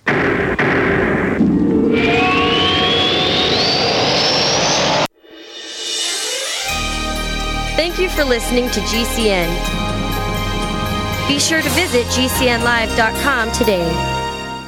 Graphic Converter is the image manipulation tool for the rest of us. It does not use any database. You get full control of all your files. Want to view the images of a folder? Drag it into Graphic Converter and a powerful browser opens up to show your image files. You could use it for slideshows. You could use it to import images from digital cameras or from scanners. Need to do some image editing? You can do that too in Graphic Converter. Also print catalogs. Convert from so many formats I can't even list them. Download now to see if Graphic Converter is good for you, like 1.5 million other users. Guess what? You could save money when you buy Graphic Converter. Use the coupon code Night Owl. Use the coupon code Night Owl to get a special price for Graphic Converter. Go to lemkesoft.com. That's LEMKEsoft.com. Lemkesoft.com. LEMKEsoft.com.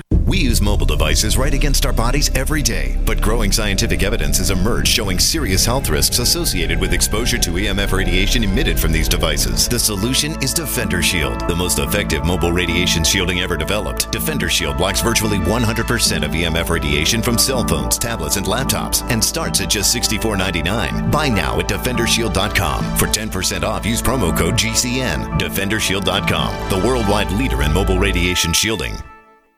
This is an alert. If your business or church is building this year, you're about to pay more than you should. And this could mean thousands of dollars more for your office, retail space, church, or warehouse. A General Steel building can save you as much as half the cost and time of similar conventional construction. And we're offering rebates of up to $20,000 to help you build today. Call General Steel for free information that could save you thousands. Call 866-91-STEEL. 866-91-STEEL. 866-91-STEEL. This is Dan Pilla. Do you owe the IRS money you can't pay? Are tax debts crippling you? I've defended people from the IRS for over 30 years. I've helped thousands, and I can help you too. I wrote the book on IRS settlement, and I'm telling you, there's no such thing as a hopeless case. Call 800-34-NO-TAX to finally get free of IRS debt. With the IRS's new programs, there's never been a better time to solve your problem.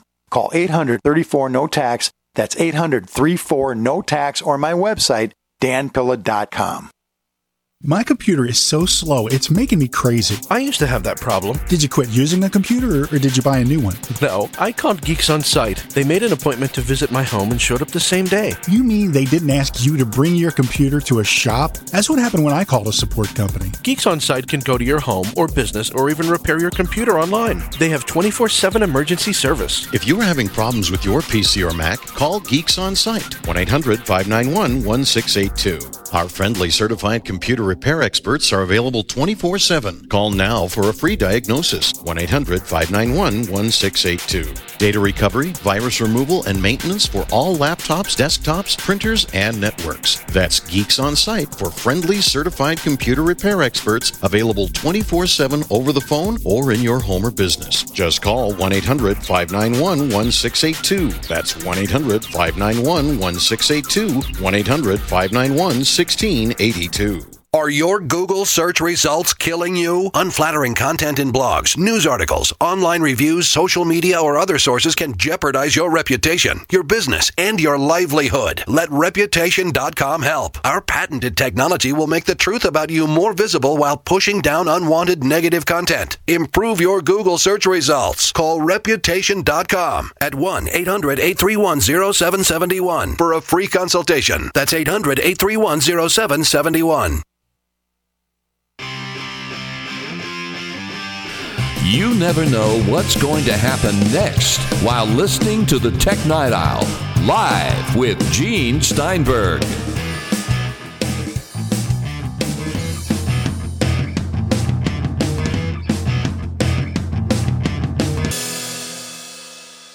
All right, so you see the point I'm making here is you therefore have a way to use your fingerprint without having Apple to build it into your Mac, but it doesn't mean they wouldn't do it in the future, right?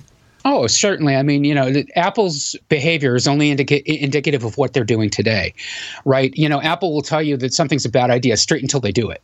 But typically they'll do it with a twist. They'll do it with some unique way that you hadn't thought of, or something non-obvious. So the Apple Watch to unlock the Mac was a great solution for me because I'm an Apple Watch user, and I'm sure it'll give some people a good incentive to buy an Apple Watch who may not have considered it already. And I understand that that helps Apple's bottom line because Apple's in the business of selling hardware. But I think that's a more clever way of attracting people to buying a Mac or to maybe buying an Apple Watch than replacing the Mac with the Touch ID sensor. Now, the Touch ID sensor in its current form wouldn't work on the Mac for a few different reasons. One of them is because the information that enables Touch ID to operate is stored in a special part of the silicon that's on the iPhone, the AX processor, whatever generation it is that you're using, in your most current model or the model that you've got with Touch ID on it. And those processors are not available on the Macintosh. The Mac uses Intel microprocessors. Now, Intel has similar technology to Secure Enclave, which is the advanced secure storage system that Apple iPhone and iPad chips use to store the Touch ID information in a way that can't easily be manipulated by, let's say, a hacker or somebody doing forensic reconstruction on your phone, what have you. But that technology is not available on the Mac. So, until Apple gets to the point where, its AX processors are ready to be in the Mac, and that may come a few years down the pike, we'll see. Apple's got to come up with an interim solution. So this was their interim solution for that. And I'm sorry to go down the rabbit hole about the Apple Watch and unlocking the Mac and stuff, but I think it illustrates the point that we were making. All right. It's going to be done with the Apple Watch. Why not also do it with the iPhone? Well, the iPhone is integral to the Mac experience more and more, right? Apple introduced Handoff a couple of years ago with its operating systems. And, the idea is that you've got a lot of cross-communication between your iPhone and your Mac and your Apple Watch and all your other Apple devices. The idea is that the task that you're doing should be the important thing, and what you're doing it on should be less important. So if I'm composing an email on my iPhone because I'm on the train, and all of a sudden I get to the office, Handoff makes it easy for me to open my Mac and keep working on that email, even though I had last touched it on my iPhone. It also makes it possible for me to use my phone as an instant hotspot if I happen to be out of the office and need Wi-Fi, but don't have access to an open Wi-Fi network. All these technologies are things that Apple has been integrating over the past couple of years into the iOS and OS X, or now Mac OS operating systems. That's all exciting and good, and we're seeing that continue with iOS 10 and Mac OS 10.12 Sierra, because Apple Pay is going to be supported. So if you've got a phone with Apple Pay on it, you'll be able to use it on your Mac to make online purchases. That is going to be great for people who like to do online shopping on their Mac as opposed to doing it on their phone. I know that's how I prefer to work. So I'm happy to see that filter over. So where it makes sense, where Apple can sort of erase the interface and make it just about the user experience, I think that Apple is very anxious to blur those lines between the phone, the Mac, the watch, and other devices. I'd like to look at some more of these features. Let's look at the universal clipboard. Now, that's going to share a clipboard among all your Apple devices, and that uses iCloud as the intermediary, I suppose, right? And this is exactly what I'm talking about with Apple blurring that line. The universal clipboard makes it possible for me to, let's say, copy something into the clipboard on my iPad and then paste it onto my Mac, or vice versa. So again, making what device I'm working on, what operating system, even what application I'm using secondary to getting the task done that I need to do. That makes a lot of sense. Now, a couple of things here. Now, we understand that normally the items you will copy are short text snippets or something like that, possibly a photo. So it's not going to use a lot of iCloud storage space, and we'll get to that in a moment here. Now, there have been schemes from third parties over the years to set up a multi-clipboard, meaning a number of objects, and they tend to be a little ungainly in the interface.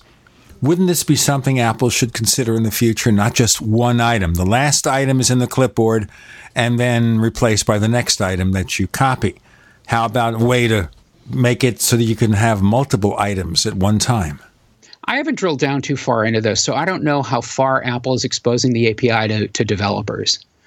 But this will be an interesting thing to keep an eye on. I'm not sure whether this initial implementation is going to allow third-party developers to tie in on the Mac or in iOS to the clipboard to build out multiple functionality. But what you're talking about, is the sort of thing that third-party developers have loved to do over the years. So it might be an entree for people who are part of the Apple development ecosystem to come out with products that could appeal to consumers. And we point out here that Apple is slowly opening up more of its features to third parties, like Siri. There's a Siri API, so other app developers within whatever limitations Apple imposes can use Siri. So maybe you could talk to Quark Express to open a document and maybe insert a photo. I'm just giving you an example that this can be expanded in all sorts of ways. Now, there's another feature here that's going to use your iCloud drive. And here I can see concerns, but I can see where the value of it is, which is the ability to share, in a sense, your desktop and documents folders. Now, I don't know about you, but I look at my desktop and documents folders, and I've got over 250 gigabytes in both combined. I'm not unusual. That's going to be a lot of storage space in your iCloud, so it's certainly one way for Apple to sell a larger iCloud drive. Is that where this is pushing? Let's deconstruct this a bit, because I think that this is a really important thing to understand, and an important thing to understand why Apple is taking this particular approach. So we've seen a sea change in the way that people use their devices over the course of the past few years. People who are buying new Macintoshes are buying them with SSDs installed, solid state drives, right? So it enables Apple to make thinner, more efficient computers than ever before. The new MacBook, for example, is amazingly fast for such a tiny device. But there's a practical downside to SSDs as well, and that's that the cost per gigabyte in terms of storage is much higher than a conventional hard disk drive. like we used to have in the Mac. And you can still get in the Mac Mini or the iMac. But the laptops, which is what most people who use Macs for these days are using, are getting them with SSDs. SSDs just don't have as much storage. You can pay an exorbitant amount of money if you want a 1 terabyte SSD, but the cost per gigabyte is a lot higher. So people are buying computers with less storage, and people are unfortunately buying phones and iPads with probably less storage than they should as well. Now, Apple has given people a reason to upgrade to the next tier. In the course of the past year or two, they've switched in the course of the past year, they've switched their middle tier from 32 gigs to 64 gigs. So, you buy the 16 gigabyte iPhone or iPad, you pay $100 more, you get 4 times as much storage instead of twice as much storage. It's a much better value. More people are doing that, but still a lot of people have devices that don't have the storage capacity that they need for the very large files that they're moving, whether they're video files that they've recorded of their kids playing in a recital, or photographs, or music, or other large media files. All this stuff takes up a lot of space. Well, iCloud is out there, and iCloud provides a huge amount of offline, online, and nearline storage for people if they want to use it. And what Apple is doing is they're enabling people to make their documents folder part of that iCloud hierarchy. So if you're paying for iCloud storage, you can use it to store the files that are on your Mac, and not worry about running out of space on that paltry little SSD. The interesting thing about this secondarily that Apple is doing is that they're also exposing new maintenance tools that Mac users can use to reclaim space on their SSDs more transparently.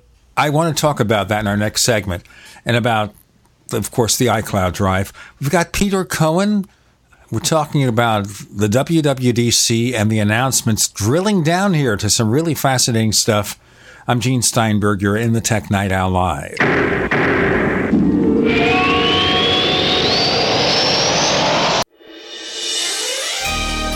Thank you for listening to GCN. Be sure to visit GCNlive.com today. First came Attack of the Rockoids, and it was a critically acclaimed success. And now there's The Coming of the Protectors. A former military intelligence man is contacted by a space woman in a dream that turns out to be a nightmare because evil forces on her distant planet are planning to conquer the Earth. This is gripping science fiction of the classic kind. Attack of the Rockoids and The Coming of the Protectors. Find out more at rockoids.com. That's Rockoids, ROCKOIDS.com. If you want to get your website online and you need reliable service, first-class service at the lowest possible price, there's only one place to go. Well, DreamHost has a special promotion with our show where they'll offer you unlimited disk space, unlimited bandwidth, one-click web apps such as WordPress, 24/7 support. You can save over $55. You want to know how? Go to dreamhost.com/radio, dreamhost.com/radio. There is an affordable alternative to the high cost of healthcare that offers freedom from insurance while providing compliance with the Obamacare mandate. Imagine having access to quality, affordable healthcare that allows you the freedom to choose your doctor and hospital. Members can share up to 100% of necessary medical expenses, including alternative treatments. Find out how you and your family can contain healthcare costs without giving up your freedom. Go to libertyoncall.org. That's libertyoncall.org. Water is the single most important thing your body needs, so you want to be sure it's the best for you and your family. Since 2005, thousands have depended on Berkey purified water. The Berkey Guy provides the lowest priced filtration systems in every size. For incredibly delicious water now and in an emergency, get to GoBerkey.com or call 877-886-3653. 877-886-3653. GoBerkey.com. Welcome back to the Tech Night Owl Live, where you never know what's going to happen next. And now, here's Gene Steinberg.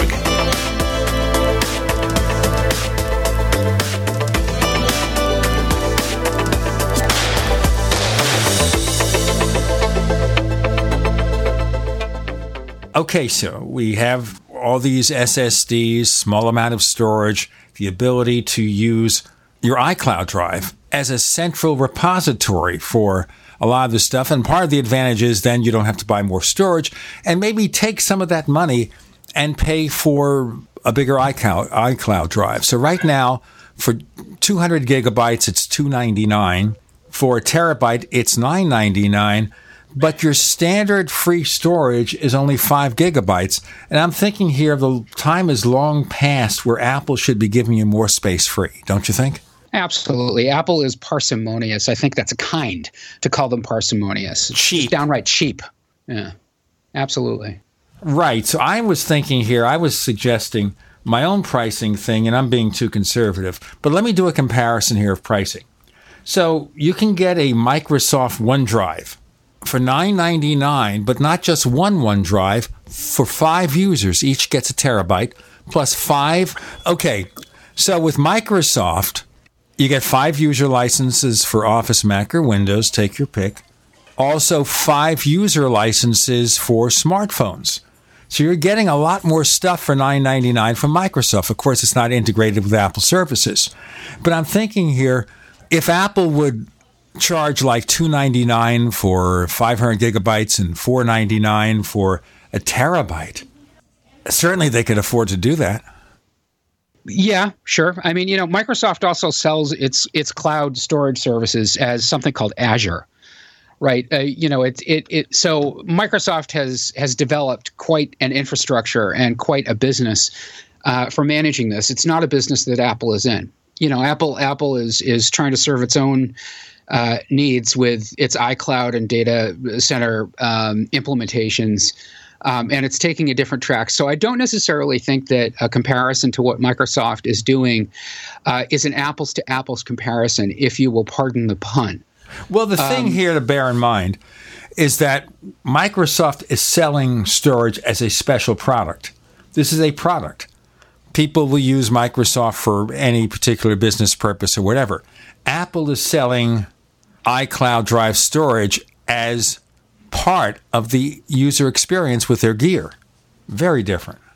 Microsoft also sweetens the pot with OneDrive. OneDrive storage is part of Office 365 as well. So if you're an Office 365 subscriber, you get a certain amount of OneDrive storage on top of it. So, Microsoft has kind of found ways to insinuate OneDrive into its user experience in interesting ways. But it's also not the same as the constellation of iCloud services that you're talking about. And as you point out, Gene, the thing here is not just the storage that you're getting, but the overall user experience that you're getting when you pay for more storage.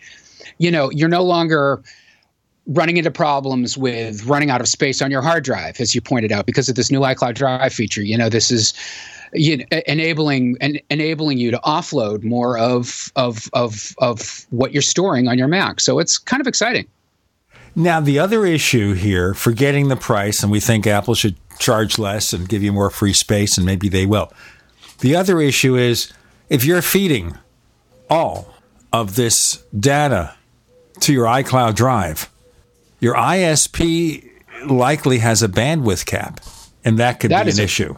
That is an excellent point, Gene, and one definitely of interest to a lot of people.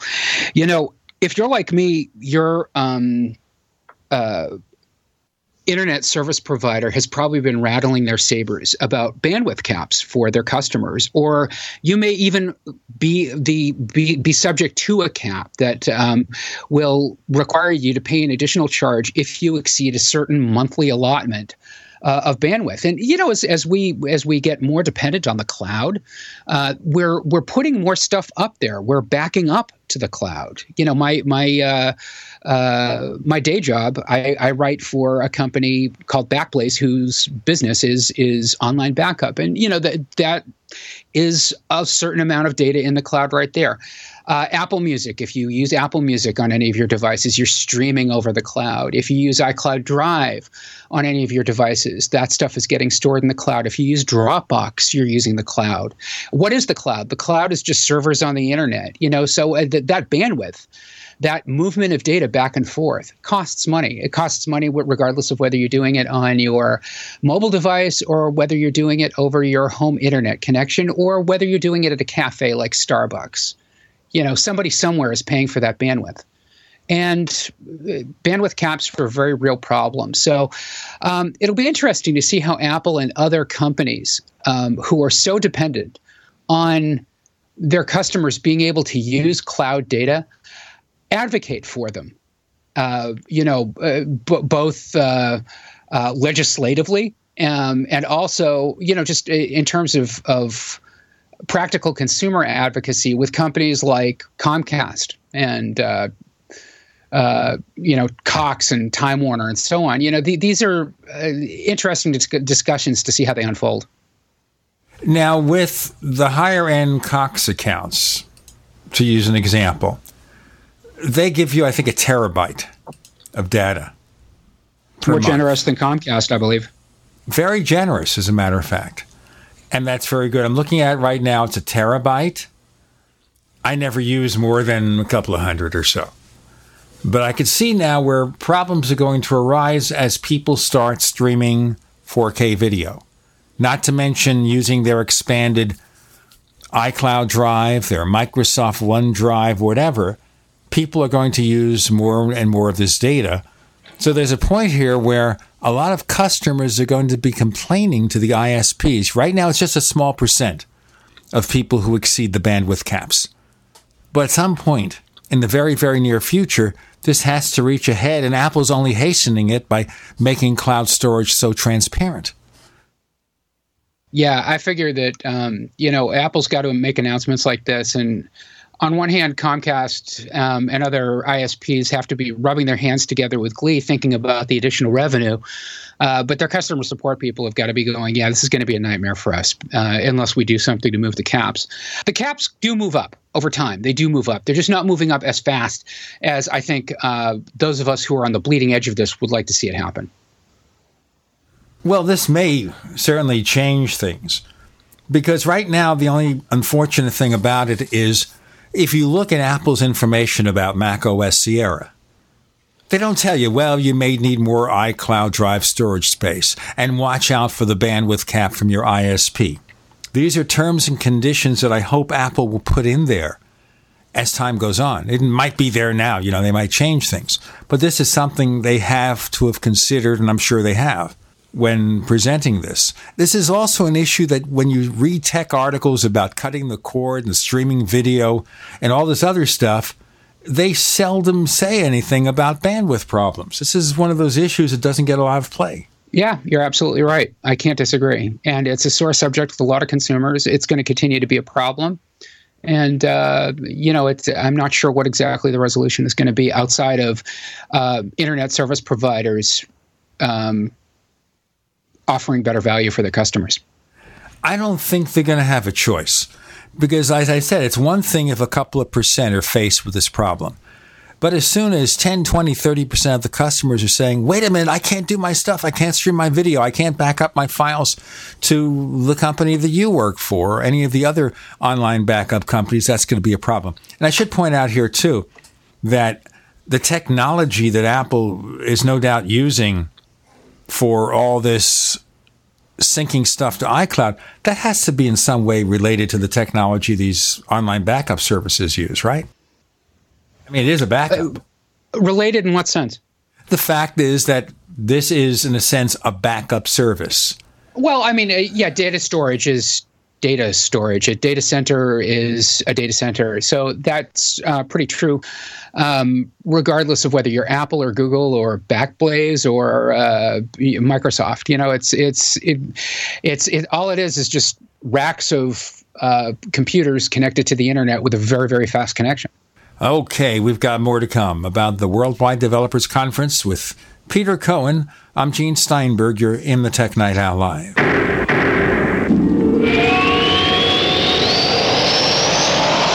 Do you need a website? Well, you can get a great deal on hosting services with Namecheap's legendary coupon code. They're offering substantial hosting discounts on shared hosting, business hosting, VPS hosting, reseller hosting, and even dedicated servers. Namecheap is preferred by millions. It's backed by a money-back guarantee. Use the coupon code LEGENDARY to cash in on the special deal at Namecheap.com, Namecheap.com. First came Attack of the Rockoids, and it was a critically acclaimed success. And now there is The Coming of the Protectors. A former military intelligence man is contacted by a space woman in a dream that turns out to be a nightmare because evil forces on her distant planet are planning to conquer the Earth. This is gripping science fiction of the classic kind.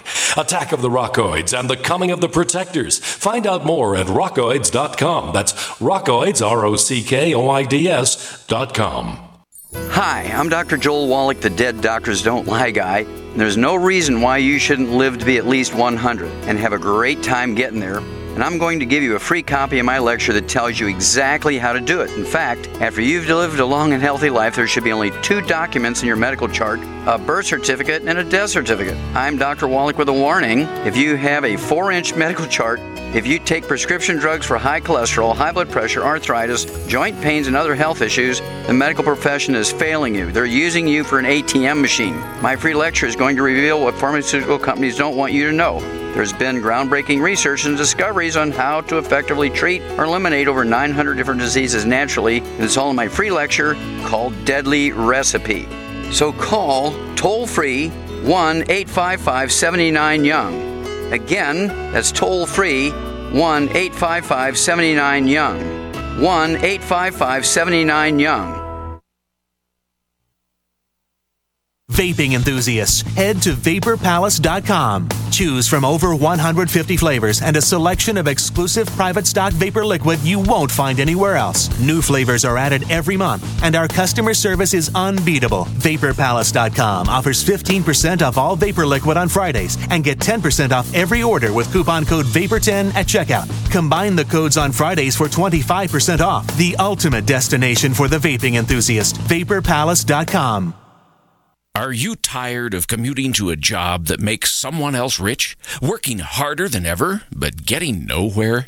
Do you hate spending hundreds of dollars every week on daycare? Having someone else raise your children? With our opportunities, you can start earning money as soon as next week. You get to be the boss, work from home, and live a happier life.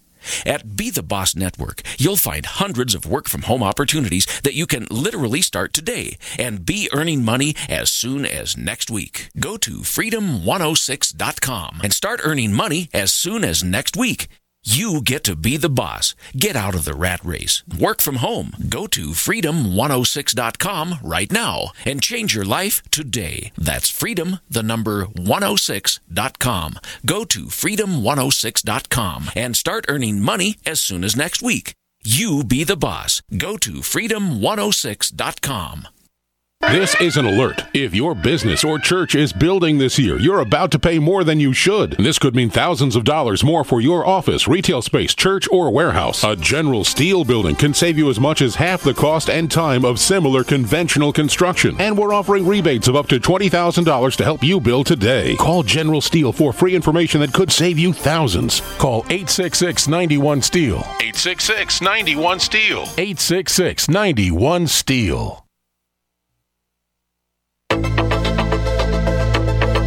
We'd like to hear from you. If you have a comment or question about the Tech Night Owl Live, please send it to news@technightowl.com. That's news@technightowl.com. If you'd like to discuss today's show with fellow night owls, visit our community forums at forum.technightowl.com. That's forum.technightowl.com. Speaking of special services, we've got one, Tech Night Owl Plus at plus.technightowl.com. It's very simple. It's the way that we offer you the ad-free version of this radio show. Commercial-free, better quality audio. All you have to do is pay a monthly subscription fee that's very low.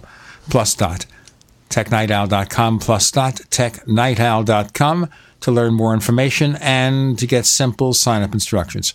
We're talking about the Worldwide Developers Conference, kind of digging really deep into some of the arcane details that you don't always read about. about Apple offering really nice features for macOS Sierra shared with its other devices, but it uses iCloud Drive and your internet bandwidth. Another one is optimized storage. So you have that little MacBook Air, and you don't have a lot of storage space there. And in the demonstration, I think Craig Federighi was showing you how you could save up to 130 gigabytes in his example, where, suddenly you don't have much storage space left on your little Mac's drive. And what it does here is it helps you optimize that storage, partly by taking unused apps and feeding them into your iCloud drive. Exactly right. That's what I was talking about in our last segment. This is a very exciting technology for people who are saddled with Macs that don't have a lot of onboard storage. I'm really, really excited about it, and I cannot wait to start using it. That's why I wanted to get into more detail about this, because it's interesting. The other thing here is there have been utilities out there that will warn you if you got duplicate files and extra installers or things like that. But now the operating system has taken on that capability. Yeah, you've long been able to install third-party applications like Clean My Mac, for example, from MacPaw. And there are some bad programs to use that offer similar functionality that say, hey, look, if you want to optimize the storage on your computer, if you want to remove cache files that you don't need, we can do that. You install this app and it'll take care of it. So like I said, people have had bad experiences with some apps. People have had good experiences with some apps, like the one that I was talking about before. But the bottom line is Apple hasn't really given people a way of doing it built into the operating system, and now they are. So they're exposing the ability for people to optimize the storage on their computer. So if there are files that they can get rid of because they're cached or unused, or they've been backed up and haven't been touched in a while, you can now do that. Okay. Very important granular features there that we see with macOS because everything old is new again, right, Gene? Absolutely. Branding is branding. Looking at the new features announced for Sierra, and we may have covered them already, but what do you think were the most important? Siri. By a landslide, Siri is the huge feature. This is something that Mac users have asked for a very long time. I can't think of a single more important assistive device for users with physical limitations than adding Siri. Siri is going to enable the Mac to operate in a completely new, very sophisticated way that's really going to change the way that people interact with their computers, and I'm very excited about it. Okay. What do you think in terms of Mac OS maybe seems underwhelming to you? Anything? Wow, that's a really interesting question, Gene, and I'm sorry that it catches me off guard. I don't really have a quick answer for you on that one. I am going to have to give that one some thought. And remember, with features like this, it's in the eye of the beholder. Like I said, Siri may be just a miraculous new thing coming on the Mac. I don't care that much. Okay, I've got one criticism. Apple moved the goalposts this year for the first time in a couple of years on the operating system minimum requirements for macOS. Now, they're keeping the spread the same. It's about a 7-year spread. So machines back to late 2009 builds will all be supported with Sierra and with most of Sierra's features, save the ones that are dependent on hardware that was introduced around 2012 or so. Instant hotspot and handoff. Some features like Metal also require certain Intel processors. But still, that's a good spread, 7 years. But it does move the goalposts, which haven't moved in the past couple of years. So if your machine could run Mavericks, it could run Yosemite. And if it could run Yosemite, it could run El Capitan. But some machines that are running El Capitan won't be able to run Sierra. Take my mid-2009 MacBook Pro, for example. It's a 13-inch MacBook Pro. Runs El Capitan like a champion. Can't run Sierra, unfortunately. So I understand why Apple has to do it, because there's a minimum hardware requirement where Apple just does not feel like it can provide the user experience that people are expecting. But it's still disappointing to see happen. But thus is the price of progress. So if you're using a really old computer, now is the time to think about upgrading. With iOS 10, a lot of older computers are not included. And I'll take this to memory. You need, at a minimum, an iPhone 5. A 4th generation iPad, a 6th generation iPod Touch, which is the current model. So we're talking about 2 and 3 years roughly of gear. But remember also the growth in Apple's mobile gear in terms of performance has been much, much faster. So leaving stuff 2 or 3 years behind doesn't seem like as big an issue. I'm happy to see them make that decision because I remember when iOS 9 dropped last year, I installed it on a third-generation iPad. And boy, was that a disappointing experience. And I don't really think that my iPad ever came back from it. And unfortunately, the way that Apple manages iOS updates, once you upgrade from, let's say, iOS 8 to iOS 9, you're never going back to the old version. They won't let you do that. I think, they probably should have cut some of those older devices off last year. So I'm not disappointed to see them do it. But as the owner of equipment that's affected by it, both on the Mac side and the iOS side, it's sad to see those older devices rendered effectively obsolete. All my gear is supported except I gave my sister-in-law a third-generation iPad. But it's not a big deal for her. She only uses it to get online and check her email, nothing really processor intensive. Now, another feature which I think might be more for younger people, maybe I'm just becoming an old man, a crotchety old man here, and that is the fancy messages for iOS 10 and macOS Sierra. All that extra stuff and animations and inserting this and doing that. That's pretty flashy. If you're really immersed in messaging, I think it's going to be great. One of the big rumors ahead of WWDC this week was that Apple was going to introduce a version of its Messages app for the Android operating system and that it was going to enable cross-communication between iOS and Android. If there are Android users who you're communicating with when you're using your Messages app, they're your green bubble friends. You're sending them as text messages. But iMessage can contain a density of information that regular SMS messages can't.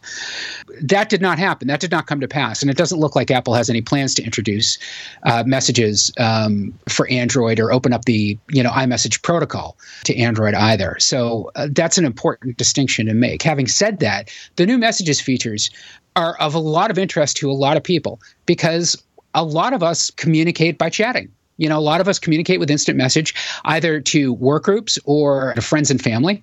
And it's a very broad spectrum of users. I text my mother all the time. She's in her 70s. I text my kids almost exclusively. I never call them because they're not going to pick up their phones, but they do respond to texts quite frequently. I use WhatsApp to talk to Grace and my son. Let's go into more of this messaging and a couple of things I'm concerned about. In our next segment, we have Peter Cohen. I'm Gene Steinberg. You're in the Tech Night Owl Live.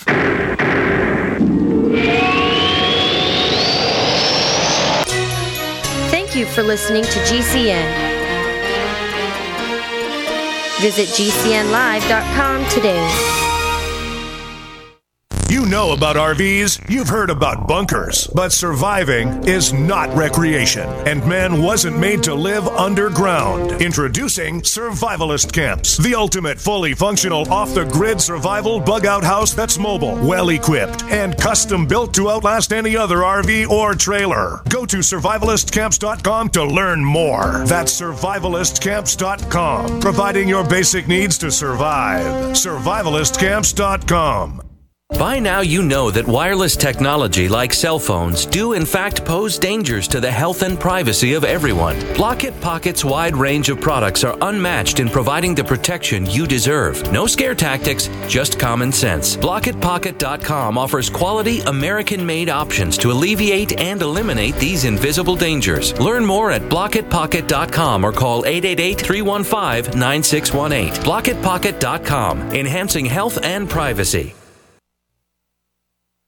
Did you know a dirty CPAP system can make you sick? If you knew what could be growing in your mask and hose, you might not sleep so well. But now, SoClean.com has released the world's first and only automated CPAP cleaner and sanitizer. It kills 99.9% of all CPAP germs, and it's completely hands-free. For a limited time, you can try SoClean risk-free for 30 days. Just call 1-800-941-9796. SoClean changed the CPAP experience for the better. My health has improved. It's simple to use, and I'm not worried about infections. SoClean destroys CPAP bacteria, viruses, and germs, and it eliminates the daily hassle of washing your system by hand. There's no water, chemicals, or disassembly. Just pop in your mask, close the lid, and presto, your CPAP system is clean and fresh in minutes. Call SoClean.com to try it risk-free at home for 30 days. This is a limited-time offer, only available by calling 1-800-941-9796. That's 1-800-941-9796. Are you worried about your mom or dad living alone in their house? Hi, I'm Joan London. Listen, I know how difficult it is to find senior care for someone you love. That's why I recommend a free service called A Place for Mom. They are the nation's largest senior living referral service. Call A Place for Mom today. To receive free information on senior living communities in your area, call A Place for Mom at 1-800-704-6182. A Place for Mom offers free one-on-one advice from local advisors and a personalized list of senior living communities you can visit. If you have questions about senior care for your mom or dad, there's a place for answers, A Place for Mom. Call A Place for Mom in the next 10 minutes to get your free ebook on financing senior care as well as free information on senior living communities in your area. Call 1-800-704-6182. That's 1-800-704-6182. I'm Nick Soboleski, a Select Quote agent with a true story that could save you hundreds of dollars a year. A woman named Linda just called. Her husband, Ray, has a $300,000 group life insurance policy, but is changing jobs and can't take it with him. Well, I impartially shopped the highly rated term life insurance companies we represent and found Ray, who is 41 and takes medication to control his cholesterol, a 10-year, $500,000 policy for under $26 a month. That's almost twice the coverage for less than half of what he had paid. If SelectQuote hasn't shopped for your life insurance, you're probably paying too much.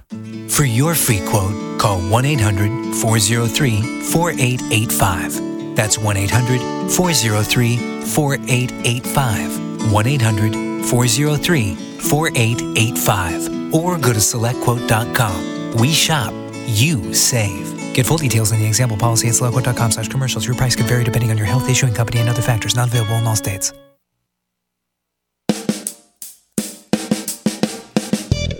You're listening to the Tech Night Owl Live with Gene Steinberg. You never know what's going to happen next.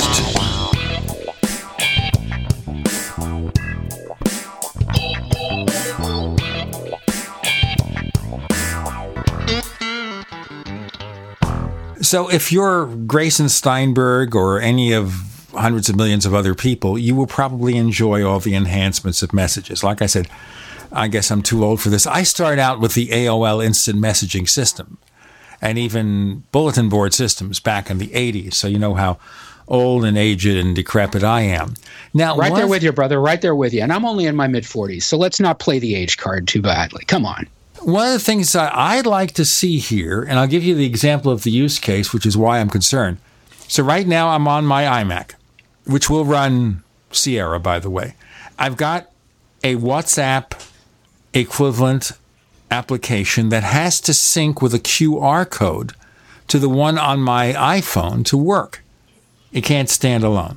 I've got a Messenger app for Facebook, and I've got, of course, Apple's Messages. So we look at the situation here, and I have 3 instant messaging apps. And the reason is because they don't talk to one another. At one time, Facebook supported Jabber, which is supported by Apple's Messages. So I could share Facebook chat windows seamlessly. Now I've got to have 3 apps to do the chatting that I need to do. And I was hoping here, and maybe, of course, it's up to Facebook and any other company. I was hoping here that they would find a way to resolve this. So I was hoping they'd have a solution for that. But that's on Apple's radar. It's just fancy formatting. What do you think? So what I'm saying here is I thought that Apple would do something to deal with that problem, with the interoperability of different chatting systems. That somebody should consider that. Because it's there's Gene, I learned a long time ago when I was working for a company that developed software, that when it comes to what people want versus what companies can deliver, there's a difference between AM and FM. That was the project manager's a little phrase. And when I asked him what he meant, he said, there's a difference between actual machine code and effing magic. Look, social networks are vying for the attention of consumers, in many cases, the same consumers. You're not going to get any more interoperability between social networking platforms than the social networking platforms can possibly muster in order to sort of, incorporate you into their communication schemes. So Apple will build in functionality where it can, whether it's supporting an open protocol like Jabber or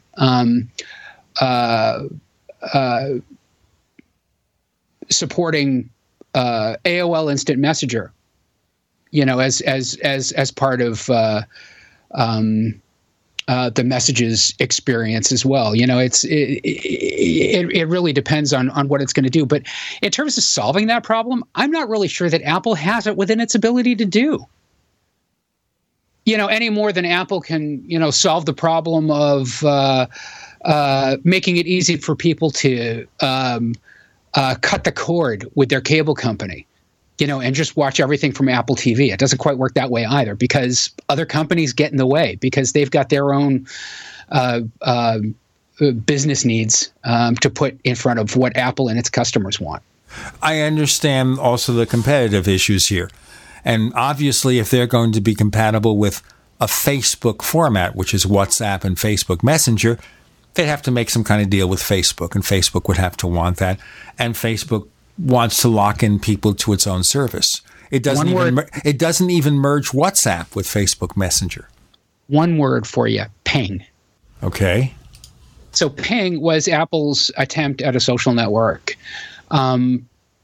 linked to iTunes a few years ago. It died. It died even before it got off the ground. It was rumored that ping was going to be tightly integrated with Facebook, and that disappeared at the last minute. So Apple and Facebook have had a challenging relationship for whatever reason. And, that could be resolved or it can't. For the time being, you got to use 3 apps, all right? And I tried one app that supposedly allows you to use WhatsApp and Facebook Messenger in one app, but what it does is it puts up separate windows for each. It's like running 2 apps in one. And it's not even that well done. So that was 99 cents or $1.99 that I threw out to try this feature. So for right now, other than getting everybody I know to use one messaging system, I'm going to stick with WhatsApp, Facebook Messenger, and Messages. And just have to live with it. There you go. I guess so. It sounds like quite a stew. Well, you know what? It's not such a big deal on a Mac with a 27-inch screen. It's more of a big deal on your iPhone. And certainly with that, you also have Skype for more instant messaging. So there's another service. I haven't even referred to that, but right now we're having a voice chat on Skype with Peter Cohen. Let's move into iOS 10. And with that, I installed it on one of my iPhones, the first developer beta. And the thing I kind of like about it, maybe you can comment on this, is notifications, instead of being one long stream of white on black text, it's like having little tiny bubbles or sheets with black text on light or mid-gray. Very, very readable, very easy to deal with. And I really like the way they did it. What do you think? It's interesting that you should bring this up. It's worth pointing out, I think one of the best analyses of what Apple is doing with its design language in iOS 10 was done by my old friend and colleague from iMore, Serenity Caldwell. She posted a piece on iMore this week called Big, Bold, and Beautiful. Apple's design language is changing in iOS 10. And she did a really marvelous deconstruction of how Apple is sort of breaking up the visual interface for iOS 10 in very smart ways. Notifications is one of those things that's really coming through. It's very smart the way that Apple is doing it, and I really like how the approach that they're taking, because what they're doing is they're thinking more in layers. So on the top layer, you have actions like notification cards, but that's not all. You also got widgets, your control center, your 3D touch options. On the bottom layer, that's where your home screen is, and the middle layer is where your lock screen and other app-related content is if the phone is unlocked. At least this is how Serenity describes it, and I think it's a very smart way to explain to people who are trying to get their head around this how iOS 10 works. Now, that doesn't mean that iOS 10 is a completely rebuilt interface. It's not. It's just made much more smartly and curated much more sensibly for a really sophisticated, easy-to-use user experience compared to iOS 9. That alone is one of the features that will strike you immediately as something different and something better. And I was glad to see it because I do a lot of that glancing at my iPhone to see some kind of notification. And being able to see it more easily, having it more readable, having it more convenient to get the information I want, I think that's an important thing. And this is where Apple sweats the details that they don't do on Android. Android has a lot of nice features, but they're sort of thrown into a big stew, and they don't integrate with one another so well. And that's one of the problems. Now, just to let you know, listeners, you'll be able to try out the public betas of macOS Sierra and iOS 10 beginning in July. Developers got their handle on it this past week. And either way, though, if you want to try it on your iPhone, and I'm not having a problem, I would recommend you do it on an old iPhone that you have that still supports the system, one that you're not afraid to restore.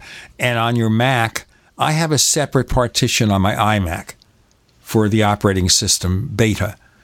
You might get a second drive, but don't commit a production machine to this stuff because who knows what kind of bugs they have. You know, all sorts of crazy things can happen, and we don't want anything to happen. We've got a couple more things to cover with Peter Cohen. I'm Gene Steinberg. You're in the Tech Night Owl Live.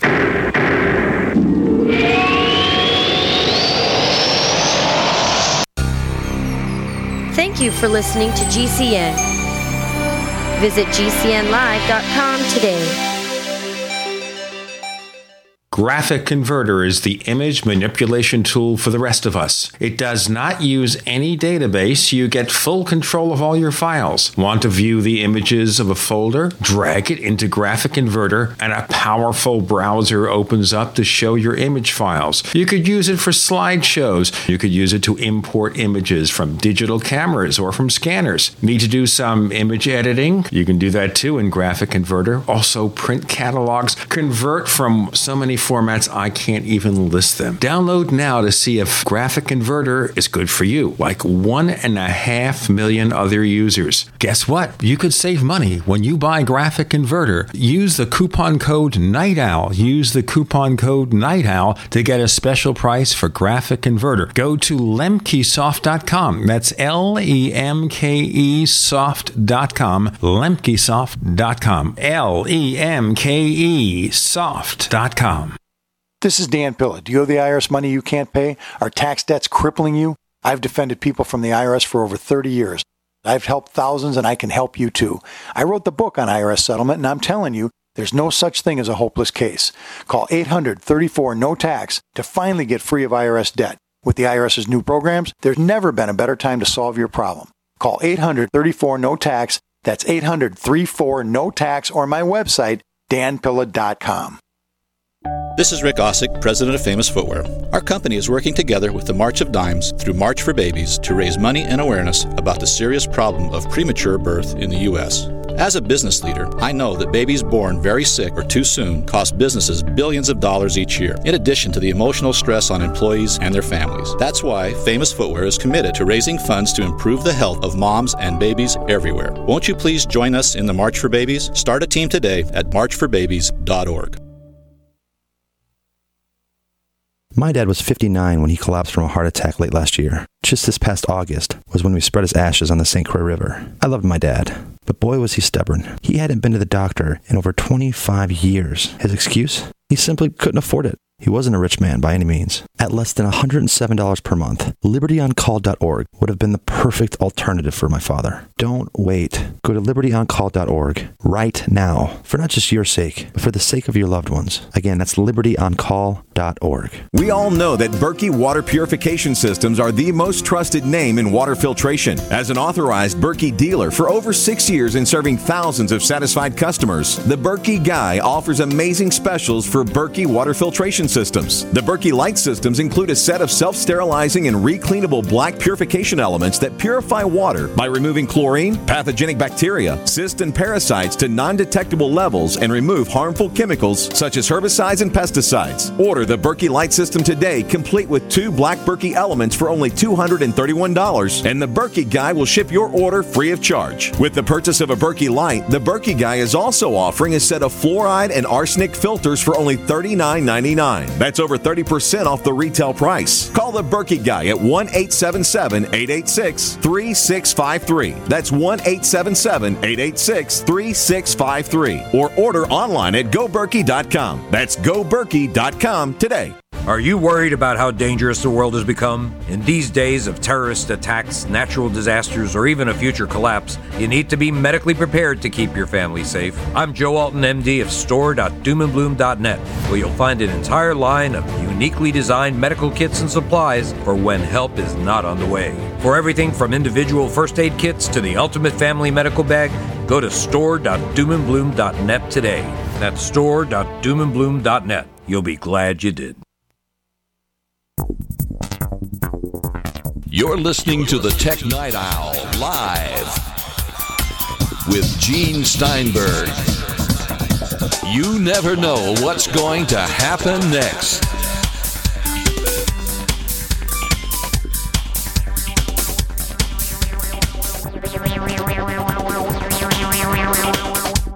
We have Peter Cohen joining us for a final segment of the Tech Night Owl Live. So I wanted to ask you, Peter, this is something that's kind of went under the radar because it wasn't mentioned during the keynote, but developers learned about it.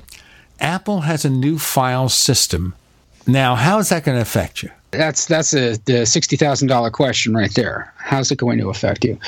This is really inside baseball stuff. This is not something that I think most of us really need to concern ourselves with right now. But Apple is introducing a new file system to replace the aging file system that it currently has in place. Apple file system, APFS, is going to replace HFS Plus, which is the old system that's been used. So what this means in practical terms is that Mac OS, iOS, watchOS, which is what the Apple Watch runs, and tvOS, which is what the 4th generation Apple TV runs, are all going to have a single file system to run it on, which it's going to make it easier for developers going forward to describe, where files go and how files are used in one application that works on multiple devices, because all that underlying code is going to be the same. There aren't really a lot of details about APFS that can be shared publicly at this point. It's something that developers are learning a lot about. I can tell you in broad strokes that it's designed to scale for every Apple device there is, whether you're using an Apple Watch or a Mac, and that it's also optimized for SSD storage. So again, most Macs use SSDs, but it's going to be especially important going forward. Now, this is something that's not really going to be exposed until 2017. So even after Sierra launches this fall, it's not something that is going to be used broadly because that's only available in the developer preview of macOS 10 Sierra. A final build is aimed at 2017, and Sierra is actually coming later this fall in 2016. So it's still really rough around the edges, but it'll be interesting to see how things change going forward. I don't really think that from the user experience, this is going to mean a lot. Like I said, this is inside baseball. This is the sort of stuff that developers take very seriously because it informs how they're going to be writing their code in the years to come. Now, what I'm expecting here, if it's not going to come until 2017, it'll probably be on Sierra's successor, the next iOS for 2017. That'd be the easiest thing. Knowing Apple, they'll make it as transparent as possible so that it could be converted so you don't lose your data, your files continue to work, your apps continue to work. Everything has to be transparent, for otherwise the system won't work. I also anticipate that there'll be a transition process where Apple won't make developers use APFS, but will give developers reason to use it. And eventually Apple will, change it to be the default, and we'll see what happens from there. But, again, this is inside baseball. This is not something that those of us who are just using Macs from day to day really need to worry about. If you're a developer, though, it was big news. And likely also backwards compatibility. That's very important. Now, let's move on to other things here. I didn't see a lot of criticisms this time, as we had last year, that Apple didn't have any hardware announcements to make a WWDC. They recognize it's a software thingy, and you could look at it pro and con. I'm looking at it to be very promising, but the most important thing here, as we sum this up, is that it all has to be about reliability. Apple is going to depend heavily on the iCloud system, all those server farms working very well, because any screw-ups with all this data you're committing to iCloud could cause really serious problems. So we have to assume Apple is really sweating the details on this. Yeah, I would say so. And Apple always sweats the details. That's what they're so good at, right? Right, but we've had problems in the past with iCloud, with syncing, just basic syncing, which isn't easy. When you say basic, it's not an easy thing to do. They've had problems. They've had problems with the iCloud email and that sort of thing. But now you're going to be throwing maybe hundreds of gigabytes of your stuff on there. You want to know that it is totally seamless, that nothing's going to go wrong. They have proper redundant systems and everything. I'm assuming that's happened, and I'm assuming that Apple has done the testing and will do the testing during this beta process to make sure that it is as reliable as it could be. Absolutely. This public beta that's coming in July will give a huge number of people early access to the technology that Apple's developing. It's a very sophisticated, coordinated effort to do these upgrades, and it's traumatic for people every time it happens. Apple certainly tries to make it easy, but that doesn't mean that it is easy for everyone. So they anticipate some growing pains. Okay, this joy is going to happen this fall, probably. It'll be mid to late September for iOS 10, depending on when the next iPhone is out. For macOS Sierra, late September, early October, depending on the condition of the betas. Obviously, with the iOS, Apple is going to be forced to fit in a deadline. With Sierra, a week later is not going to make a big deal. And we found in the past that staging it, smartly like that can certainly be less disruptive. I would hope, though, that Apple will listen more closely to public feedback, because there are certain problems we had with particularly Yosemite and Wi-Fi, and some issues I've seen with El Capitan, where it doesn't seem as if they've listened as closely to users. Because right now, El Capitan gets barely a 3-star rating at the App Store. And mostly it's because people who have problems tend to be the ones to complain. Most often people who don't even bother to review it. But I think here Apple, with the shakiness of some of its releases for last year, they really need to shore up reliability, especially because they're asking these operating systems to do so much more. Well, Apple wants to deliver a superlative user experience, and part of that is making sure that as many bugs are corrected before the operating system launches to the general public as possible. Every year it's a learning experience. Every year it's different. The fact is, I don't necessarily think that all of us need the latest and greatest thing as soon as it comes out also. When I was working in an Apple retail store, when I was working for an Apple retailer, third-party retailer, I would regularly talk to customers who used computers that had not been updated from the operating system that they shipped with. Consumers were coming in with computers running Snow Leopard, iPhones running iOS 3. A lot of people are more comfortable with steady state. If you're one of those people, don't feel like you need the latest and greatest thing. Take your time. Wait for other people to fall on that sword and enjoy the benefits of having a stable system that you enjoy now. Don't make those changes just for the novelty of having all the new things. And if you have one of those Macs or iPhones or iPads that can't get the new update, all right, don't worry about it. It means that you have something that should be pretty reliable. You could use it for years. And when it's time to get the new gear, then you could worry about what you'll get with it. Peter Cohen, please tell our listeners where they can find more of your stuff. You can find me on the social networks at Flarg, F-L-A-R-G-H, things like Twitter and stuff like that. That's where I'm at there. I also write for Backblaze at backblaze.com on our blog. You can find us on Twitter as well. We're known as Tech Night Owl. Also check GCNlive.com for the list of the 20 or 25 radio stations that carry this show. We have a second radio show about UFOs and things that go bump in the night.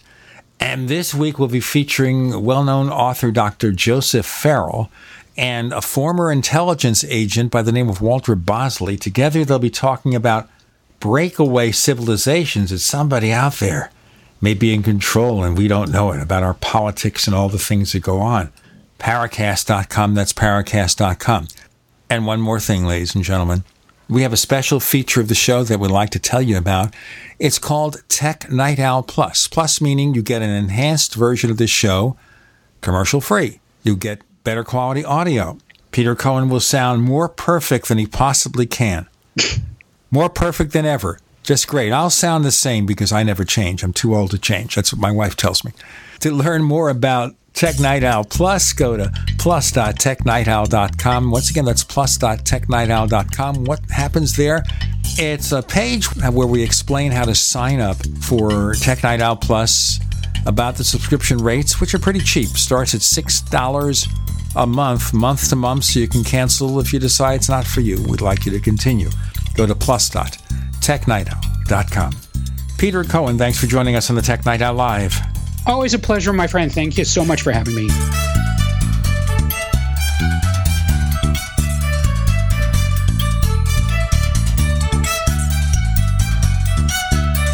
The Tech Night Owl Live is a copyrighted presentation of Making the Impossible Incorporated. We'll be back next week. Same bat time, same bat channel.